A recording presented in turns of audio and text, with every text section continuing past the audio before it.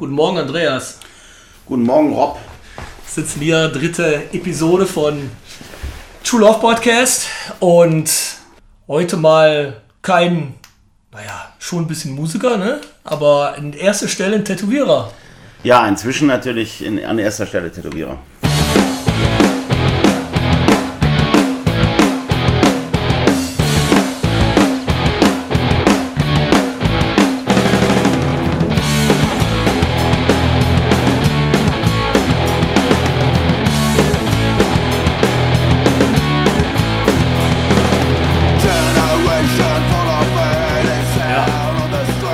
Erzähl mal, wir kommen nachher noch zum Hardcore oder zu der Musik. Du bist zum Tätowieren gekommen. Erstes Tattoo und dann was verliebt oder wie war das? Ja, also ich habe natürlich die Tattoos gesehen bei meinen Punkerkumpeln in den 80ern. Gladbach? Viersen Gladbach, ja. Die hatten halt Tattoos. Dann bin ich natürlich auch aufmerksam geworden durch Bands, ne? Also wenn du dann Plattencover siehst und siehst, dass die tätowiert sind. Dann habe ich mir meine erste Tätowierung machen lassen. Ich habe schon immer... Ganz kurz, was hatte ich denn bei Bands, was war denn das Tattoo, wo du gesagt hast, was du gesehen hast auf dem Foto, wo du dachtest, wow, das flasht mich jetzt. Ob das jetzt ein gutes Tattoo war oder nicht, das ist ja egal, aber... Ich glaube, Henry Rollins war so ein Ding, wobei ich jetzt gar nicht sagen könnte, welche Tätowierung ich bei dem jetzt besonders interessant fand. Und halt... die Brusttätowierung von Harley Flanagan. Ja, also sehr markant. Ja. Und für der Zeit auf jeden Fall, würde ich sagen. Ne? Ja, mega, krass, super krasses Tattoo. Es ist tatsächlich auch im Nachhinein, muss ich sagen, habe ich natürlich auch viel über, lustigerweise natürlich auch viel gelernt über die Zusammenhänge von den Leuten mit Tätowieren, von wem die sich damals haben tätowieren lassen. Ne? Das war ja damals vom Prinzip her, hast du auf dem Plattencover geguckt und da stand dann drauf, auf der Dankesliste stand drauf, Dank an den und den und den Tätowierer oder so, und dann hast du ja nichts bei gedacht, und dann später, wenn du dich dann mit dem Tätowieren und der Geschichte des Tätowierens und so beschäftigst, dann kommen dir die Namen auf einmal wieder. Mhm. Ne, dann weißt du halt, ey, das Tattoo ist von dem und dem, und dann hast du auch einen anderen Blick darauf, weil du dann auf einmal den Blick aus dem Tätowieren hast und nicht nur aus der Musik. Ne? Also zum Beispiel Henry Rollins hat sich super viel von Rick Spellman tätowieren lassen, Tätowierer aus Kalifornien. Der ist mir dann nachher halt im Endeffekt wieder im Tätowieren, ist der mir dann wieder aufgefallen. Genauso wie ein Typ, von dem sich viele New Yorker haben tätowieren lassen, Mike Perfetto. Vom Namen. Ja, von dem habe ich mich letztes Jahr tätowieren lassen. Mit dem bin ich inzwischen so ein bisschen befreundet. Der ist halt natürlich, der hat nichts mit der Musik zu tun. Ne? Also wenn du den danach fragst, sagst du so, ja, ich erinnere mich. Die Jungs damals. Der sitzt halt in Brooklyn und tätowiert da halt die Leute aus der Nachbarschaft. Ne? Ist so ein Neighborhood-Tätowierer. Ne? Und der hat halt damals auch die ganzen, weil ich meine, Tätowieren war in New York halt verboten zu der Zeit. Das heißt, das war ja alles Underground, und die sind dann halt... Ist das echt so?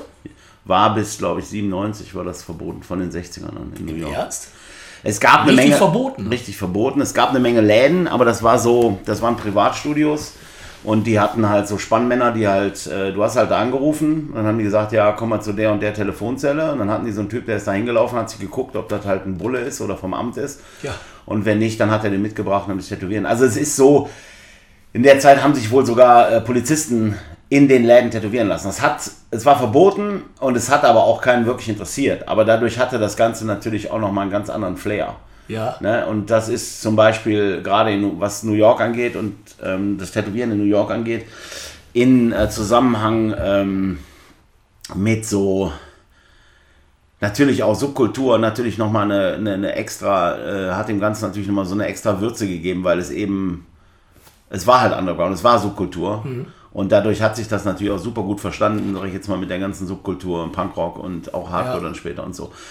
Und wie gesagt, so, dann habe ich die Leute, dann hast du auf einmal, dann liest du immer Mike Perfetto, und irgendwann interessierst dich fürs Tätowieren, auf einmal fällt dir der Name wieder ein, und da siehst du da, der ist ja da und da, und dann, ich bin da jetzt nicht hingegangen, weil der damals die Hardcore-Kids tätowiert hat, sondern ich bin da hingegangen, weil der halt einfach eine Tattoo-Legende ist, der tätowiert seit den 70ern, dann bin ich hingegangen, habe mir den Laden angeguckt, habe mich direkt super mit dem verstanden, ein total lustiger Typ. Dann bin ich ja ein Jahr später wieder hingefahren, habe mich von dem tätowieren lassen und dann habe ich irgendwann in so einem Nebensatz gesagt, so, ey, du hast doch früher auch die Chromex tätowiert und so. Und das so, ne? Ich erinnere mich an die Jungs. Ne? Und von dem stammt das Harley Flanagan-Tattoo? Nee, das ist, glaube ich, von Shotzi Gorman, glaube ich. Auch ein relativ bekannter Tätowierer damals gewesen. Aber ich sage ja, ne, das ist ja witzig. Du siehst die Tätowierungen und dann liest du auch mal den Namen, ne? Und dann kommt dann halt so, ey, das Tattoo ist von der und die ist eigentlich eine Riesennummer. Ne? Also das Bauchtattoo von John Joseph zum Beispiel, was der so auf dem Bauch hat, genauso auf den Muskeln hat, das ist von Kari Baba. Es ist halt eine Tätowierlegende aus den 80ern, die heute noch tätowiert. Ne? Und das ist halt das Witzige, das kommt dann halt alles so im Full Circle zurück. Ne? Und dann hast du auf einmal, checkst du halt so, ey, die haben sich damals echt von krassen Leuten tätowieren lassen. Ne? Und mit Mike Judge habe ich darüber geredet, der hat sich damals irgendwie, als die mit Judge 1990 in Kalifornien auf Tour waren, hat er sich von Jack Rudy tätowieren lassen. Das ist eine der größten Legenden für so Single Needle Black and Grey tätowieren. Und dann habe ich mit dem darüber geredet. Er meinte, ja, hier, guck mal, der Wolf ist von Jack Rudy. Und dann habe ich, ja, hier, meine Sachen sind hier Sachen auch von Jack Rudy und so. Und das ist halt das Witzige daran. Ne? Es ist halt... damals haben die Tätowierungen mich nur interessiert und dann kommt das halt zurück. Ne? Und du hast halt auch da sehr, sehr viele Sachen, die sehr zusammenlaufen. Ne? Viele Leute aus dem Hardcore oder Punkrock sind Tätowierer geworden. Das kommt halt immer wieder. Ne? Also ich bin schon in Amerika auf Hardcore-Shows gewesen, wo, keine Ahnung, 30 Tätowierer im Publikum standen. Ne? Weil das irgendwie halt so ein Ding ist. Ne? Ja, ey, das ist wie gesagt, so Henry Rollins war sicherlich einer der ersten, wo ich halt Tattoos wirklich wahrgenommen habe und dann halt direkt auch schon die Chromex. Ich habe ja auch noch andere Musik gehört. Ne? Ich habe Punkrock gehört, ich habe aber auch viel so Gothic-Zeug gehört, so als ich 14, 15 war. Das heißt, ja, im Gothic, da waren Tätowierungen, also so, ich habe so Joy Division gehört und Sisters of Mercy und so Zeugs. Da waren jetzt Tätowierungen nicht so wirklich großartig drin, aber dann im Punkrock ein bisschen. Und ich habe dann relativ schnell also du hast ja die Sachen gehört, die du im Plattenladen bekommen hast. Ne? Ich meine, du weißt es selber, ne? Da war ja nicht so, als ob du da an jeder Ecke überall. So, das heißt, du hast halt Dead Kennedys gehört, du hast Exploited gehört, Black Flag, GBH. Die Sachen, die man sofort bekam. Gehst in Platten ran, stehen die Sachen da. Und für alles Weitere musst du dich ja vom Prinzip her so ein bisschen bilden. Das heißt, du musstest ja erstmal anfangen, überhaupt zu checken, was für Bands es da noch gibt und dann an die Platten kommen. Ne? Und das war ja nicht so einfach. Und dann hat sich ja da auch so direkt so eine Welt aufgetan. Ne? Du sagst gerade, du siehst viele Leute, die du eigentlich aus dem Hardcore kennst, ob jetzt persönlich oder nicht. Siehst dann später wieder in der Tattoo-Szene zurück. Ist das dann zufällig oder ist das dann subkulturbedingt, weil die da, um so mal zu sagen, organisch reinwachsen? Oder ist das, hast du auch viele Leute, von denen du sagst, ja gut, das wird jetzt nur gemacht, weil Tätowieren sehr populär ist und die Jungs sich halt ein bisschen Geld verdienen wollen? Ey, das ist ja genauso wie bei mir. Ne? Du kommst in eine Subkultur rein, dann sprechen dich Tätowierungen an, weil Tätowierungen halt auch ein großer Teil von Subkultur sind, zumindest bei manchen Subkulturen. Ja. Du lässt dich tätowieren. Du bist aber schon immer jemand gewesen, der zum Beispiel wie ich jetzt gut gezeichnet hat, oder nicht gut, aber viel gezeichnet hat. Und denkst du, boah geil, das ist mein Ding, ne? Weil das ist außerhalb der Gesellschaft. Ich meine, heute ist es nicht so außerhalb der Gesellschaft wie Ende der 80er, aber so damals war es halt noch eine andere Nummer. Und du denkst dir, boah geil, Alter, du kannst was machen, was außerhalb der Gesellschaft steht. Und es ist ja auch im Endeffekt durch diese ganze Subkulturnummer kriegt das halt natürlich auch irgendwie noch, ist es halt noch cooler. Ne? Also ich würde sagen, die meisten von den Leuten, die wie ich dann ans Tätowieren geraten sind, aus der Punkrock- und Hardcore-Szene, die haben denselben Weg gemacht. Ich glaube nicht, dass irgendeiner gesagt hat, ich mache da jetzt Geld mit. Ich glaube, das ist halt so einfach so, ey, du bist halt jung, du willst halt, wie soll ich das sagen, du suchst ja auch einen Weg, im Endeffekt. Ich meine, Hardcore-Subkultur ist ja immer was, du willst außerhalb der Gesellschaft stehen oder am Rand der Gesellschaft stehen. Und ich meine, da kennt wahrscheinlich jeder, der dann so Anfang 20 ist, denkt sich so, boah, ich will aber auch irgendwas beruflich machen, was mir die Möglichkeit gibt, da zu stehen. Ne? Und nicht im Endeffekt jetzt einen Beruf zu machen, wo ich dann doch wieder zurück muss. Ja, ne? Ja. Und dann im Endeffekt ist natürlich Tätowieren, wenn du dich dann auch noch für die Tätowierung interessierst und auch fürs Zeichnen interessierst, dann ist das ja der Knaller. Ne? Das ist ja im Endeffekt genauso, wie wenn du jetzt in einer Band spielst und auf einmal kannst du mal, oder du fängst an, Tourmanager zu werden. Oder das ist ja im Endeffekt so dieses große Ideal davon, dass du dass du sowas zum Beruf machst. Ne?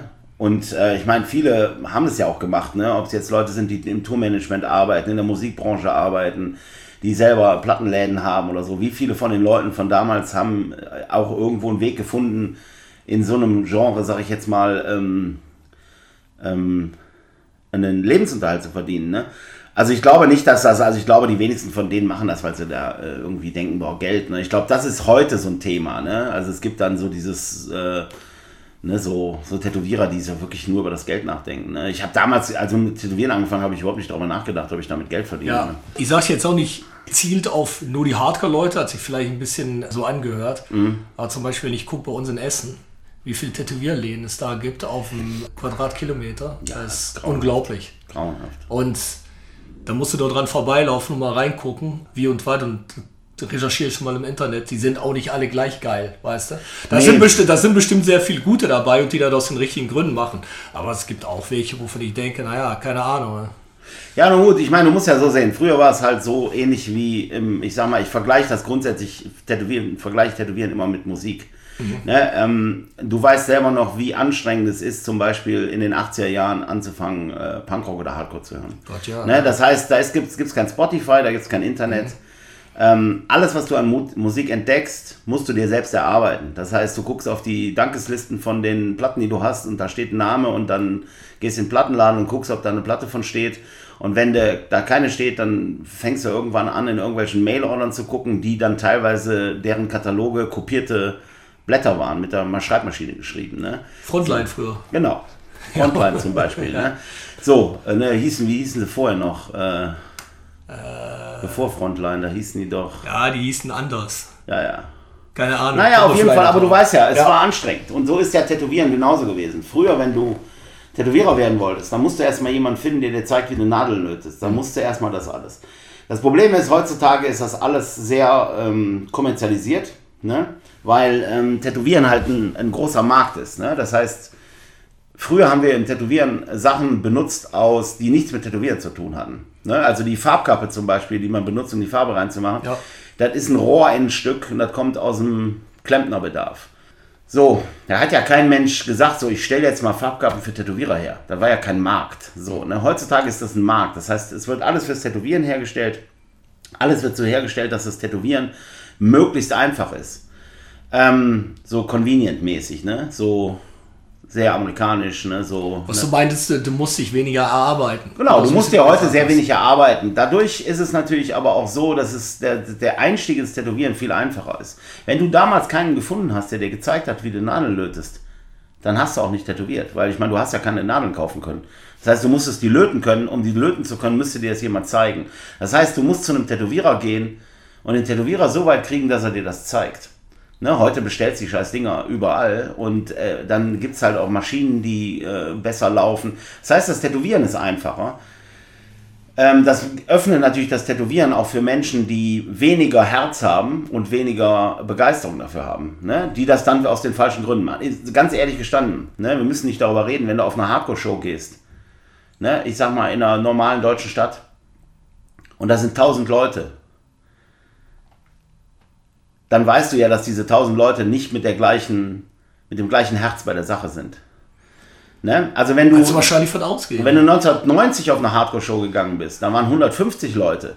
Aber diese 150 Leute haben ja einen ganz anderen Aufwand betrieben, um überhaupt rauszufinden, dass dieses Konzert ist. Das heißt, die 150 Leute in dem Laden waren viel mehr into it als die 1000 Leute, die jetzt hingehen, weil das halt ein Riesending ist, ne? Muss ich dir nicht sagen, du weißt ja selber. Ja, auf jeden Fall anders, ja, ne? 100%. Und das ist im Tätowieren genauso. Dadurch kommen aber auch Leute ins Tätowieren, die haben gar kein Herz dafür. Die sehen halt das Geld. Und wenn das Geld dann halt auch viel einfacher, früher musste, also ich sag mal so, du verdienst dein Geld mit Tätowieren, aber früher war es halt auch echt schwerer und es war mehr Arbeit, ne? Und vor allen Dingen auch mehr Herz. Also da war nichts mit du machst mal ein Tattoo, sondern du hast halt immer geguckt, wo kriege ich die besten Nadeln her, musstest Kontakt halten zu anderen, dich austauschen, wo kriege ich Referenz her, wie kann ich halt besser werden, damit ich halt damit mein Geld verdiene. Ne? Ich meine, heute ist das Internet, du gehst in 2 Sekunden, hast 100.000 Bilder von irgendwas und so. Also es ist alles viel einfacher geworden und das öffnet natürlich leider das Tätowieren ja auch für Leute, die vielleicht auch nur Geld im Kopf haben oder Lifestyle halt, ne? Dieses Lifestyle, Tätowierer-Lifestyle. Das ist Bullshit, ne? Also die meisten Tätowierer, die ich kenne, die sich wirklich mit Herz dabei sind, die interessieren sich nicht für den Lifestyle. Ne? Ich meine, klar, du hast einen gewissen Lifestyle als Tätowierer, weil natürlich, ne, fängst um 12 Uhr an zu arbeiten, sitzt aber bis 9 Uhr abends in deinem Laden. Und natürlich stehst du nicht um 7 Uhr auf und gehst um 8 Uhr zur Arbeit. Aber das ist halt anders. Aber so, da ist halt so dieses heutzutage, das ist halt... Aber es ist trotzdem noch immer Arbeit, ne? Ist ja nicht, als ob das alles umsonst kommt. Nee, überhaupt nicht. Das ist harte Arbeit, ne? Also ganz ehrlich gestanden, die meisten Tätowierer, die ich kenne, schaffen es nicht bis 65 zu arbeiten, ne? Was ich aber meine, ist halt einfach, dass natürlich dadurch das Tätowieren sehr, sehr viel offener ist für Leute, die vielleicht früher nicht... die früher gar nicht ins Tätowieren gekommen wären. Weil das viel zu exotisch und viel zu weit draußen gewesen wäre für die, ne? So, ne? Du bist, also das hat sich geöffnet und wenn sich Dinge öffnen, dann passieren viele gute Sachen. Zum Beispiel das künstlerische Niveau des Tätowierens wird unheimlich gehoben, weil ja auch Leute ins Tätowieren kommen, die nicht zwangsweise aus einer Subkultur kommen, ne? Oder zwangsweise irgendwie so ein... Ich meine, Tätowieren war früher asozial. Und die meisten Leute, die Tätowierer waren, die waren harte Leute. So, da bist du ja nicht einfach hingegangen. Also wenn du ein normaler Typ warst, bist du ja nicht in den Tattoo-Laden gegangen und hast gesagt, hey, bring mir das Tätowieren bei. Ja. Ne? So. Du meinst, jetzt kommen filigranere Künstler auch in Ja, richtig. Es kommen Leute mit einem anderen Talent, die vielleicht sonst gar nicht auf die Idee gekommen wären. Für die hat sich das Tätowieren natürlich auch geöffnet. Und die bringen natürlich unheimlich hohes künstlerisches Niveau da rein, die bringen auch viel Veränderungen rein, aber auf der anderen Seite ist natürlich dieselbe Tür, die reinlässt, lässt aber auch ganz viele andere Leute rein. Lässt die Leute rein, die halt versuchen, damit Geld zu verdienen.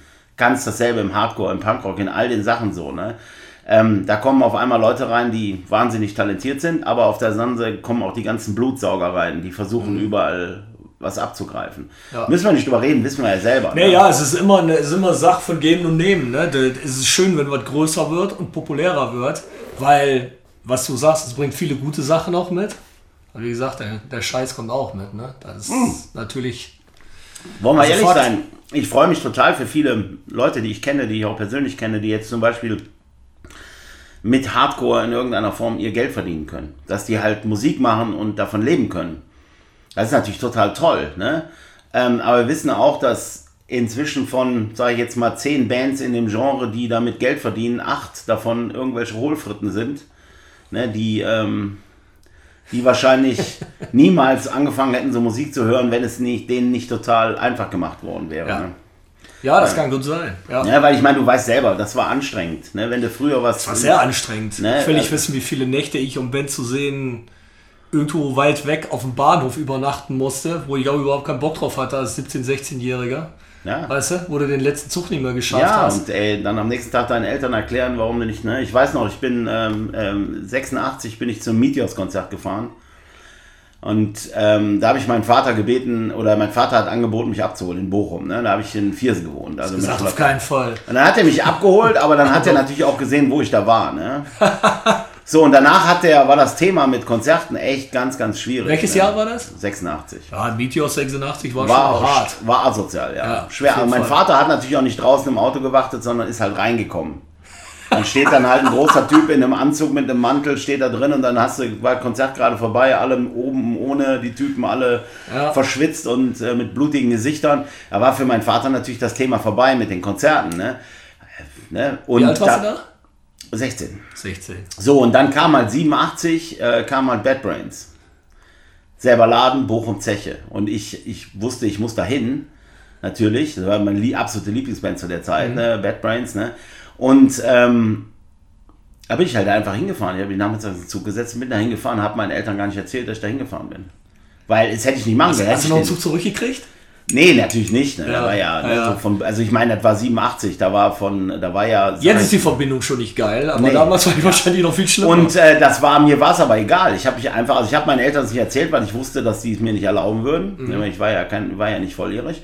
Und dann habe ich mich hinzugesetzt, bin da hingefahren, habe mir das Konzert angeguckt. Dann bin ich, nachdem das Konzert vorbei war, sofort rausgelaufen auf den Parkplatz und habe geguckt, ob ich irgendwo ein Auto finde mit einem Kennzeichen, was bei mir aus der Nähe war. Ja. Und dann waren es halt lustigerweise hier von R80 aus Gladbach, die Band. Ja. Das war irgendwelche Leute, ich weiß gar nicht mehr, wer von denen, auf jeden Fall haben die mich dann mitgenommen. Ne? Und im Endeffekt war es mir scheißegal, ne? Also mir war egal, ob ich dann halt Ärger kriege, aber mir war einfach klar, ich muss da hin, ne? Ja, aber war das Quickness Tour damals? Nee, das war die Eye Against Eye Tour. Ja, Quickness war 89. War 89, okay. Da war ich in Bonn auf der Biscuit-Halle. Da war aber scheiße. Da haben die halt ganz viel Reggae gespielt. 87, da gibt es ja die The Youth is Getting Restless, diese Live-CD. Die ist in Amsterdam aufgenommen, auf derselben Tour, wo ich den in Bochum gesehen habe. Ja. Nee, ich glaube, ich habe die 89 gesehen, die 87. Da haben die in Bonn gespielt mit Jingo de Lunch als Vorgruppe. Und da haben die 89, total, ne? 89. Ja, da haben die aber total war viel Tour, Reggae gespielt und es war noch nicht so richtig cool. Aber ich bin halt super froh, aber ich wollte da unbedingt hin. Ne? Und das Witzige war natürlich auch, ich hatte ja auch nicht so viel Geld und eine Woche vorher haben da Husker Du gespielt. Da war die letzte Tour von denen. Und es war dann halt so, da habe ich mir überlegt, so, boah, was denn, Bad Brains oder Husker Du? Ne? Und ich fand Husker Du schon cool. Ist das eine Frage? Ja, na klar, ich meine, du hast halt... Husker Du fand ich immer ein... Ja, war okay, aber war natürlich nicht so, ne? Und dann hatte ich noch ein selbstgemaltes Husker Du T-Shirt an, tatsächlich. Okay, jetzt wird es ganz anders natürlich. Ne? Und dann kam ich da rein, da sagte jetzt... Wenn du schon Shirts malst, dann weiß ich, was los ist. Ja, ich meine, Alter, das war ja echt, du weißt selber, da gab es nicht an jeder Ecke T-Shirt zu kaufen. Nee, natürlich, aber wenn du die Mühe nimmst, ein Husker Du-Shirt zum Malen, dann heißt das, dass da in der Tat die Qual der Wahl war wahrscheinlich. Ja, ich meine, ich muss ganz ehrlich sagen, Bad Brains war schon geiler, weil ich meine, Bad Brains ging ja natürlich schon in die Richtung, weil ich meine, ich habe das damals, diesen Unterschied zwischen Hardcore und Punkrock nicht so empfunden. Ne? Für mich war das alles Punkrock. Und, ja, aber das war damals auch nicht so. Nee, war es auch nicht. Ich weiß nicht, wie ich weiß schon ein bisschen, wie den Viersen war, aber bei uns hier zum Beispiel in Herlen, da war es ja so, Metal war eine große Szene. Ja, das war damals einfach so in den 80er, Mitte 80er, Ende 80er, war eine große Szene. Die sind auch zu Festivals und zu, weiß ich, Anthrax Slayer Shows fahren da 8 Busse aus dem Süden hin. Ne? Da waren so 200 Leute, die da hingefahren sind. Was sage ich? 400 Leute, die da hingefahren sind. Wenn du eine Punkshow hattest, lokal, oder was war Gothic angehaucht war, oder sogar eine Hardcore-Band, ja, dann hast du da gesessen mit den Skinheads, mit den Rockabillys, mit ein paar Hardcore-Leute, die Punks. Und wenn du dich nicht verstanden hast, hattest du keine Show. Oder auf jeden Fall schon mit sehr wenig Leute. Und das war halt die Szene, ne? Und da hat man auch keinen Unterschied gemacht. Ach, ihr seid Hardcore, ihr seid Punk. Da konntest du dich gar nicht erlauben. Nee, ich erinnere mich halt noch, wie lustig das war, ne? So als ich dann so angefangen habe. Ich meine, klar, ihr habt dann so Bad Brains. Aber ich habe halt Bad Brains... Da gab es einen Sampler von, wie heißt das Label von Yellow Biafra nochmal? Alternative Tentacles. Ja, genau. Die hatten einen Sampler rausgebracht, Let Them Eat Jelly Beans. Ich glaube 85. Ja. Und den habe ich mir gekauft in England, als ich im Urlaub in England war, 85. Und da waren halt, weil ich habe mir den gekauft, weil der auf dem Label war und da waren halt Black Flag drauf und Dead Kennedys. Die kannte ich ja, ne? Und dann habe ich halt... habe ich mir den gekauft, ne? Ich meine, so bist halt in England unterwegs, mit meinem Cousin war ich in England unterwegs und seinem Vater, also meinem Onkel. Und habe gedacht, boah geil, ne? So, halt, habe ich vorher noch nie gesehen, die Platte, ne? Und dann habe ich die gekauft und da waren halt Circle Jerks drauf, DOA, Bad Brains und so Zeugs halt, ne? Und das hat natürlich, das war ja dann sozusagen also Dead Kennedys, Black Flag, das war ja so, kannte ja jeder. Und dann kam er so, also ich meine, war 85, ne, war ich 15. Und dann kam er so, da war ja so eine Riege an Bands, die ich halt noch nicht kannte. Sowas wie DOA und Circle Jerks.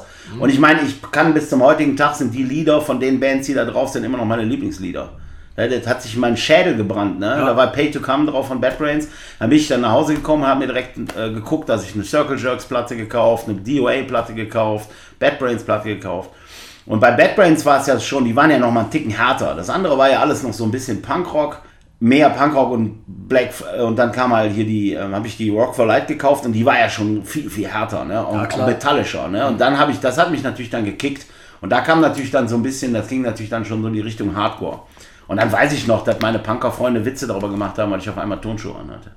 Ne? Da hatte ich auf einmal eine Glatze rasiert und dann hatte ich Turnschuhe an, ne? Und dann... Muss ich reinziehen, dass ich jetzt jemand Witze macht, dass du Turnschuhe an hast. Ne? Nee, das ist lustig. Das war natürlich damals, ich kenne das auch von bei uns, damals war es eigentlich eher in der Szene, weil die Rockabillys, die New Waver, die Punker, die haben alle Turnschuhe gehasst. Das war von Fußballtypen, weißt du. Ja, und Popper halt. Ja, ne? Genau. So, ne? Genau. Ja, und dann kam ich halt mit den Turnschuhen an, ne? Und dann hatte ich auf einmal auch eine Glatze, ne? Da mussten sie erstmal abchecken, ob ich jetzt Skinhead bin und dann so, ne? Ja, und dann fing es halt an so und dann kam halt so, ich weiß gar nicht mehr so, Ey, erste Agnostic Front LP, ne? Wie hieß der Kollege noch mal in Gladbach mit dem Plattenladen? Repko, Markus Repko. Ja, genau. Ja. Hatte allerhand, ne? Der hatte gut, bei dem habe ich die Erstauflage von der Agnostic Front LP gekauft, im Clubcover, ne? Red Cage Records, Clubcover und so ein Scheiß. Also, da war eine super Zeit, ne? Ja, und dann im Endeffekt kam das dann so. Und dann kam halt Funhouse Records hießen. Genau, ja. So hießen die. So, und dann hatte ich Funhouse Records und dann hast du so, ja klar, und dann kam halt so Minor Threat und dann kam natürlich auch so ein bisschen, du hast so ein bisschen Gefühl dafür bekommen. Ne? Und dann habe ich ja schon gesehen, die Typen von Black Flag, die hatten dann Glatze oder kurze Haare und einfach nur ein Hemd an. Ne? Und du hast das dann so, du hast dann da so Exploited gesehen mit den Iros und den Lederjacken und den 1000 Sachen dran und dann hast du so und dann hast du, irgendwie fand ich das aber cooler, ne? Weil ich so auf diese Verkleidungsnummer, die fand ich komisch. Ja, ich hatte das auch nicht. Ich habe mich noch nie so wohl gefühlt in das ganze Mohawk, Leather and Studs Gehabe. Ja. Das war nichts für mich. Ich fand das irgendwie komischerweise, ich fand es cooler, wenn Metal-Typen es gemacht haben. Keine Ahnung. Aber sogar da habe ich nicht wirklich... Ich habe nie eine Lederjacke gehabt oder so. Nee, ich auch nicht. Ich hatte zwar so eine Metal-Kutte, aber da waren auch keine Studs drauf. Aber immer Jeans, Shirt und dann auch so High-Tops, als ich Thrash-Metal gehört habe, weißt du? So Reeboks oder so Converse High-Tops. Mhm. Und als dann, was du sagst, als man dann gesehen hat, dass es dann auf einmal Bands gab, die sich gekleidet haben, wie du dich eigentlich wohler gefühlt hast, ja, und die eigentlich mehr dich war, da war ich auch verkauft. Ja, ey, das war, ich muss auch ganz ehrlich sagen, das war ja auch der Moment, wo für mich sich so entschieden hat, dass ich halt auf amerikanischen Punkrock und amerikanischen Hardcore stehe und nicht auf englischen, ne? Ja. Weil die Engländer, da war mir zu viel Verkleiden, da war mir zu viel Modescheiße, da war ja auch wahnsinnig, ey, wie hoch ist dein Iro, welche Farbe hast du so, ne? Und dann, ich weiß noch, auf dem Let Them Eat Jelly Bean Sampler, da war ein Foto von Black Flag, da waren die zu 5, dann hatten die alle Glatzen und dann hatten die einfach so dünne Sommerhemden an, so. Und ich habe nur gedacht, so, Alter, das verstehe ich, ne? Weil das ist irgendwie, ich hatte nie Bock, mich so, ich meine, klar, ich hatte auch einen Irokesenschnitt mal eine Zeit, aber ich fand halt immer dieses Anziehen und hier noch eine Niete und irgendwie, das war mir, keine Ahnung, habe ich noch nie verstanden. Ne? Das war mir, ne? Ich mochte es immer so.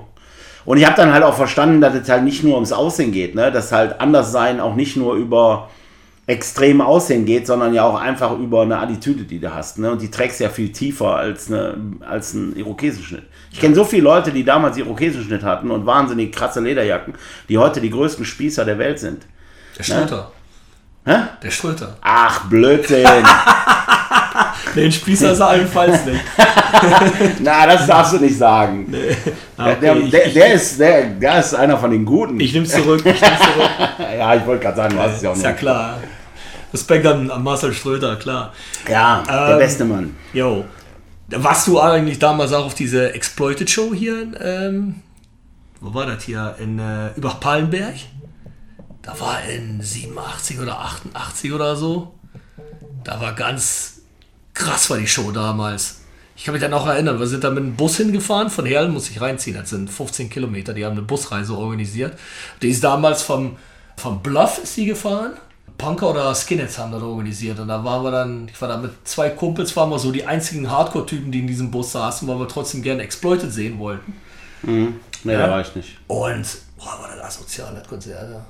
Das war ein asoziales Konzert. Ja, Exploited haben wir natürlich auch mal, waren auch... Muss ich vorstellen, Exploited in den 80ern, was da alles auch hingegangen ist. Da war pickepacke voll da, da war alles, was so respektvoll, wie ich sagen kann, da war jeder Subkultur-Scum war da, ne? Ja. Also hier der Stefan, der für mich arbeitet, der war sicherlich da. Ich meine auch, der hat auch mal davon erzählt. Ich glaube, da gab es auch richtig üble Schlägereien und so. Üble Schlägereien, da bist du wie in diesem Film da, wo dieses Chromax-Video von ist. Ja, da war auch genauso, da bist du ins Klo gekommen, in deiner Rockfabrik, da wolltest du pinkeln, da saß auch einer, der hat sich gerade Nase gezogen, da saß wieder einer, der hat komische Sachen gemacht und so ein Scheiße, da bist du so 16-Jähriger und dann denkst du so, Scheiße.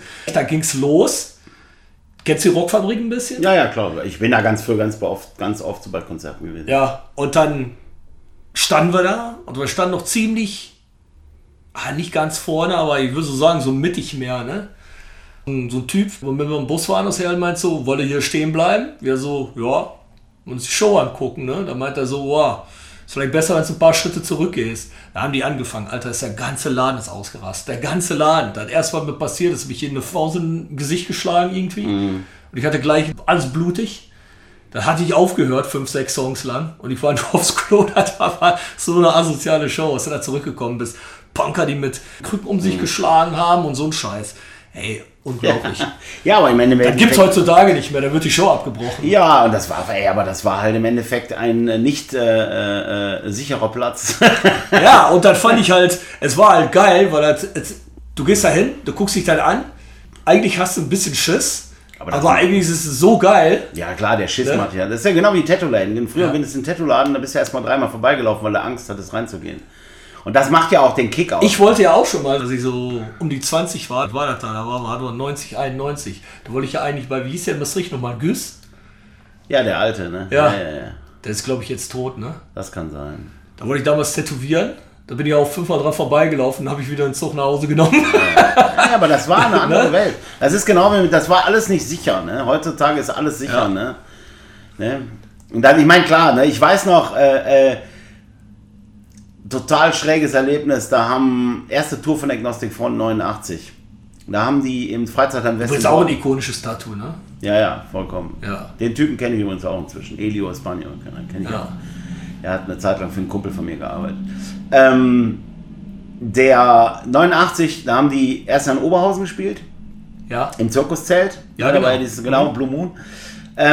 Der Laden war fast leer. Ne? Ich meine, ein Riesenzelt. Und ich glaube, kurz vorher hatte ich dann noch Bad Religion gesehen. Und das war, ja, ich glaube, es war War da nicht 2 Tage hintereinander oder sowas? Nee, aber auf jeden Fall war es halt nicht voll. Aber das ist ein Riesending. Ne? Und da war halt noch Roger am Gesang. Super Show, aber halt komisch, weil leer war, Riesenbühne und so. Ne? Wollen die an die Schweiz.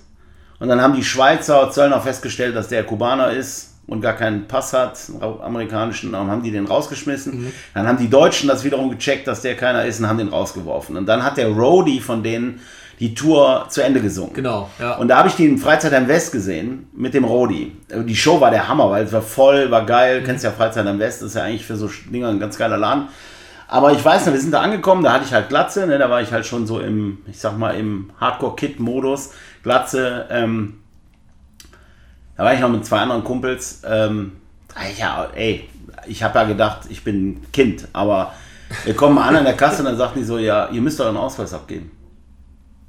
Ich so, wie, wir müssen unseren Ausweis, ja, wir müssen euren Ausweis abgeben. Und da standen da auch schon so 2 Typen, so, die echt richtig krass aussahen, die waren so aus dem Gefolge von Agnostic Front. Und Agnostic Front hatten wohl auf der Tour relativ oft Ärger und dann haben die halt angefangen so ein bisschen so und wir mussten dann unseren Ausweis abgeben. Und ich habe mir gedacht, so, ja, na gut, dann werden wohl alle ihren Ausweis abgeben müssen. Ne? Nachher war es aber so, dass allerhöchstens 5, 6 Leute ihren Ausweis abgeben mussten. Ne? Und die haben halt gedacht, wir wären halt Troublemaker. Ne?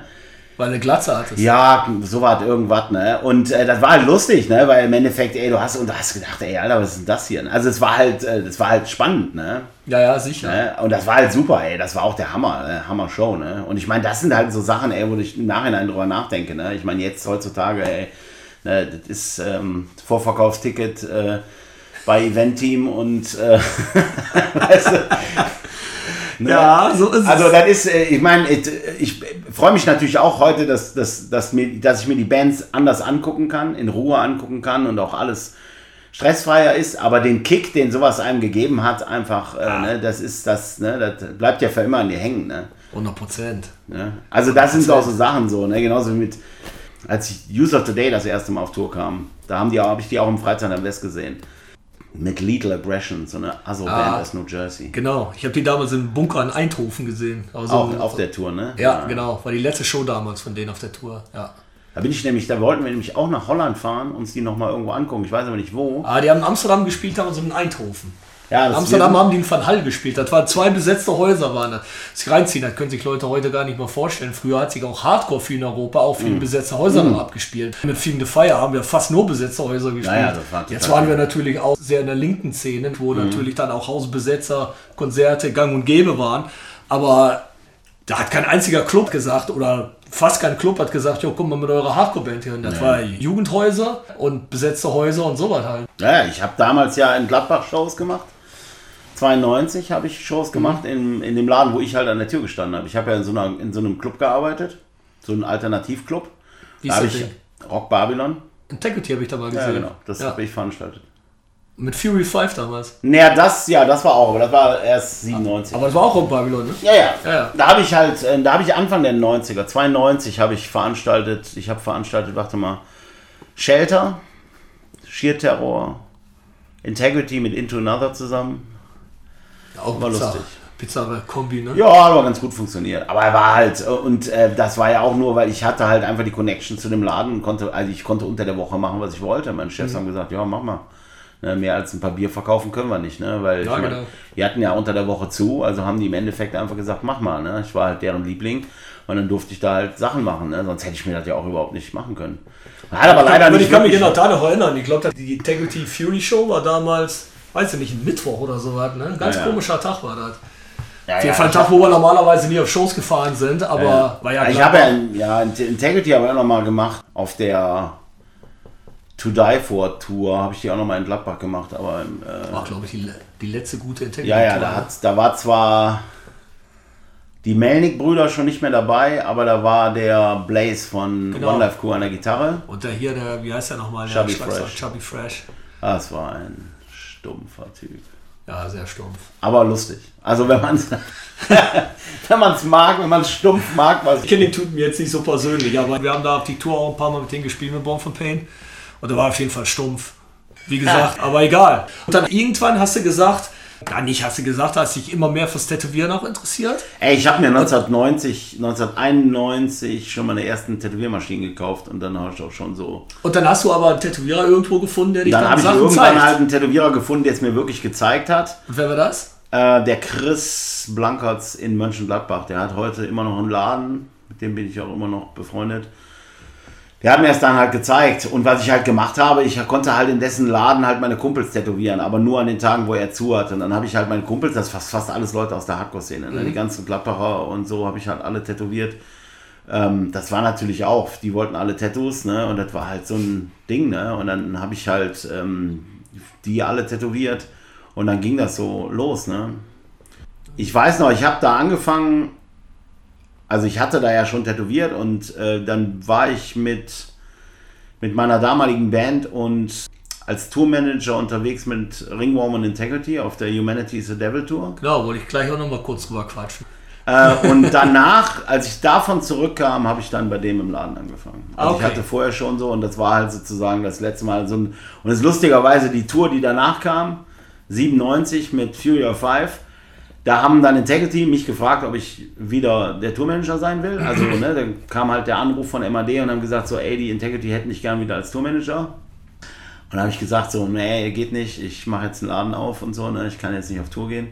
Und das Lustige war, als ich im Nachhinein so froh war, weil die Jungs von Integrity waren total pflegeleicht, ne, aber die Jungs von Fury of 5 nicht. Nicht so sehr. Und ich muss sagen, ich bin so froh, weil ich habe da die lustigsten Geschichten gehört, weil der Tourmanager von denen, der hatte, glaube ich, keine gute Zeit. Nee, auf keinen Fall. Ich habe da auch ein paar Geschichten über diese Tour gehört. Es war auf jeden Fall, lass ich sagen, schwierig. Ja, ich meine, wenn du dann den Typen, den Sänger von Fury of 5 hast und du sagst jetzt alle ab in den Bus, wir müssen fahren und der sagt, nö. Ja, was machst du dann? Da machst du nix.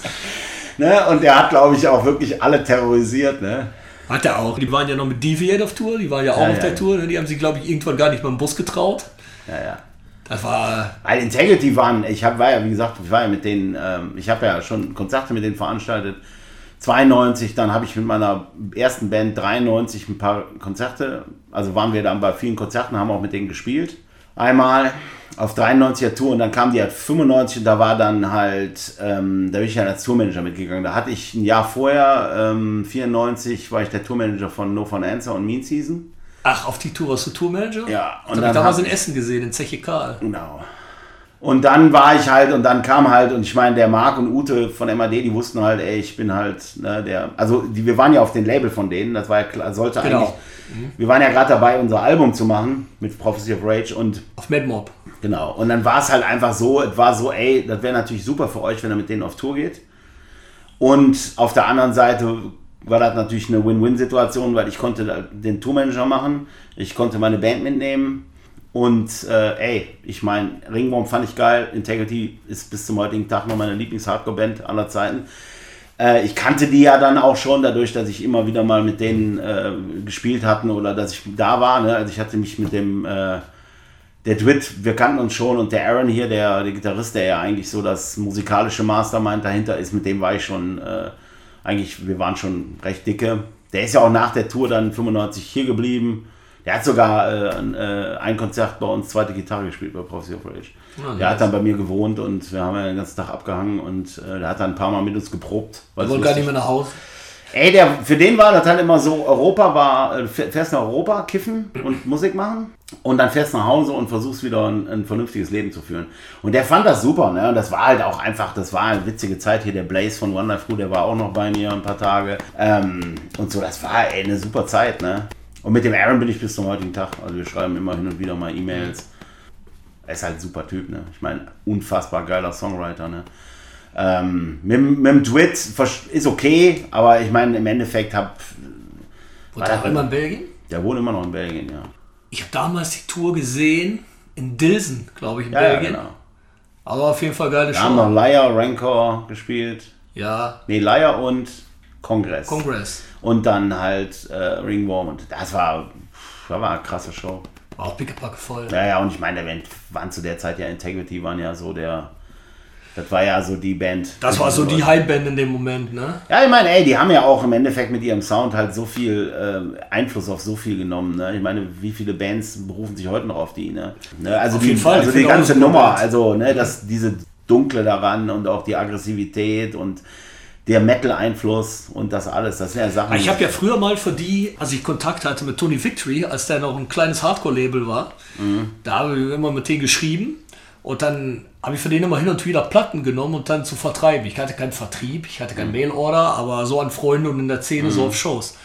Da hatte ich auch 30 oder 40 Integrity 7 Inches damals, diese In Contrast of Sin, die dann alle vertickt und damals habe ich mir gedacht, naja, ich finde das schon geil, aber ich Klick macht das noch nicht. Das hat erst Klick gemacht, als ich was war das, dieses... And Those of Here Tomorrow. Ja, aber davor hatten die noch eine Kassette raus oder sowas, ne? Mit, was war da drauf? Da war irgendwas drauf, auf jeden Fall. Es gab einen Song, wo ich dann gedacht habe, ach du Scheiße. Und dann hat das auf einmal, da war das echt so zum perfekten rauskristallisiert, was der Sound so von denen war. Und das war dann noch mega.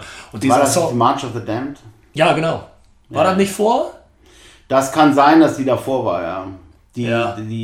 Das war nur eine Kassette, ne? Ja, genau. Und als die hier auf Tour gekommen sind, in 95, da hatten die auch schon Systems Overload war auch schon raus. Das war die Tour zur... Ja. Nee, das war die Tour zur... Ja, Humanity ist war noch nicht raus. Kam gerade raus. Die Tour hieß Humanity. Ja, genau. Aber ich habe das Poster noch vorne. Da war die auch auf dem Zenit. Das war meiner Meinung nach der absolute Zenit, auch von der Besetzung her. Da war ja der Frank Three Gun. Ja. Der war an der Gitarre. Als Schlagzeuger hatten sie mit dem Bob Seiger, den Schlagzeuger von Ringworm. War ja okay. Ja, ich meine, Schlagzeuger war ja immer so ein bisschen deren Problem. Die haben immer wieder andere Schlagzeuger gehabt. Aber natürlich die beiden Melnicks und... Und ihr wart da mit auf Tour. Wie war die Tour für euch? Also die Show, die ich gesehen habe in Belgien, fand ich gut. Ja, also ich sag mal so, das Problem war ja, dass... war das damals auch schon, ich weiß nicht, ich habe das damals nicht so wahrgenommen vielleicht, oder war das damals auch schon so, Ringworm, Integrity, ja, und da ist noch eine europäische Band dabei. Also es ist natürlich so, weißt du selber noch aus der Zeit, du hattest als europäische Band, hat sie immer schlechtere Karten. Mhm. Jede amerikanische Band war immer besser als eine europäische Band, egal wie die gut war.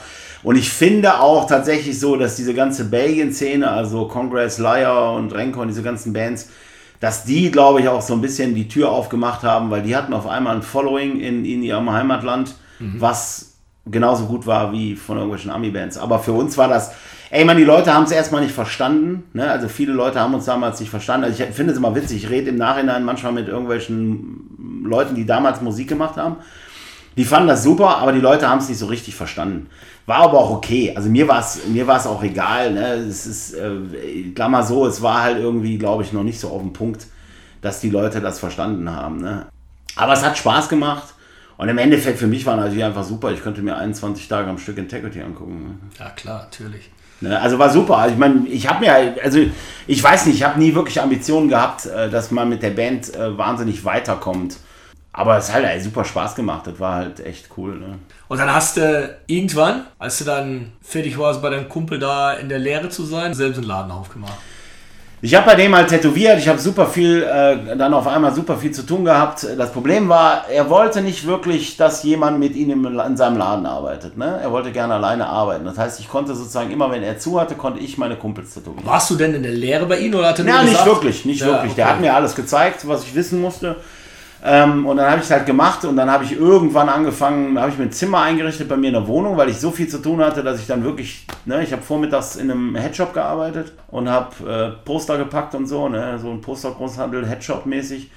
Und dann habe ich nachmittags halt tätowiert und irgendwann habe ich halt gesagt, so ey, ich muss jetzt was machen, weil ich habe keinen Bock bei mir zu Hause zu tätowieren. Und dann habe ich halt irgendwann einfach... Ich wollte dann in Gladbach keinen Laden aufmachen, weil da ja der Typ ist, von dem ich es gelernt oder der es mir gezeigt hat. Das wollte ich aus Respekt nicht. Und dann habe ich mich halt umgeguckt und ich hatte schon immer eine Connection nach Aachen, weil ich als Kind immer hier war. Meine Tante hat hier gelebt, meine Großtante. Und dann habe ich mich halt umgeguckt und da war halt Aachen eigentlich der beste Platz, wo noch keine anderen Läden waren, wo ich die Leute kannte oder denen, ne, das war zu der Zeit noch sehr, dass man noch sehr darauf geachtet hat, wo machst du einen Laden auf, wo sind schon andere Läden, kennst du die? Das ist auch irgendwie komplett vorbei. Ne? Nee, das ist komplett vorbei. Also junge Tätowierer haben da auch gar kein Gefühl mehr zu.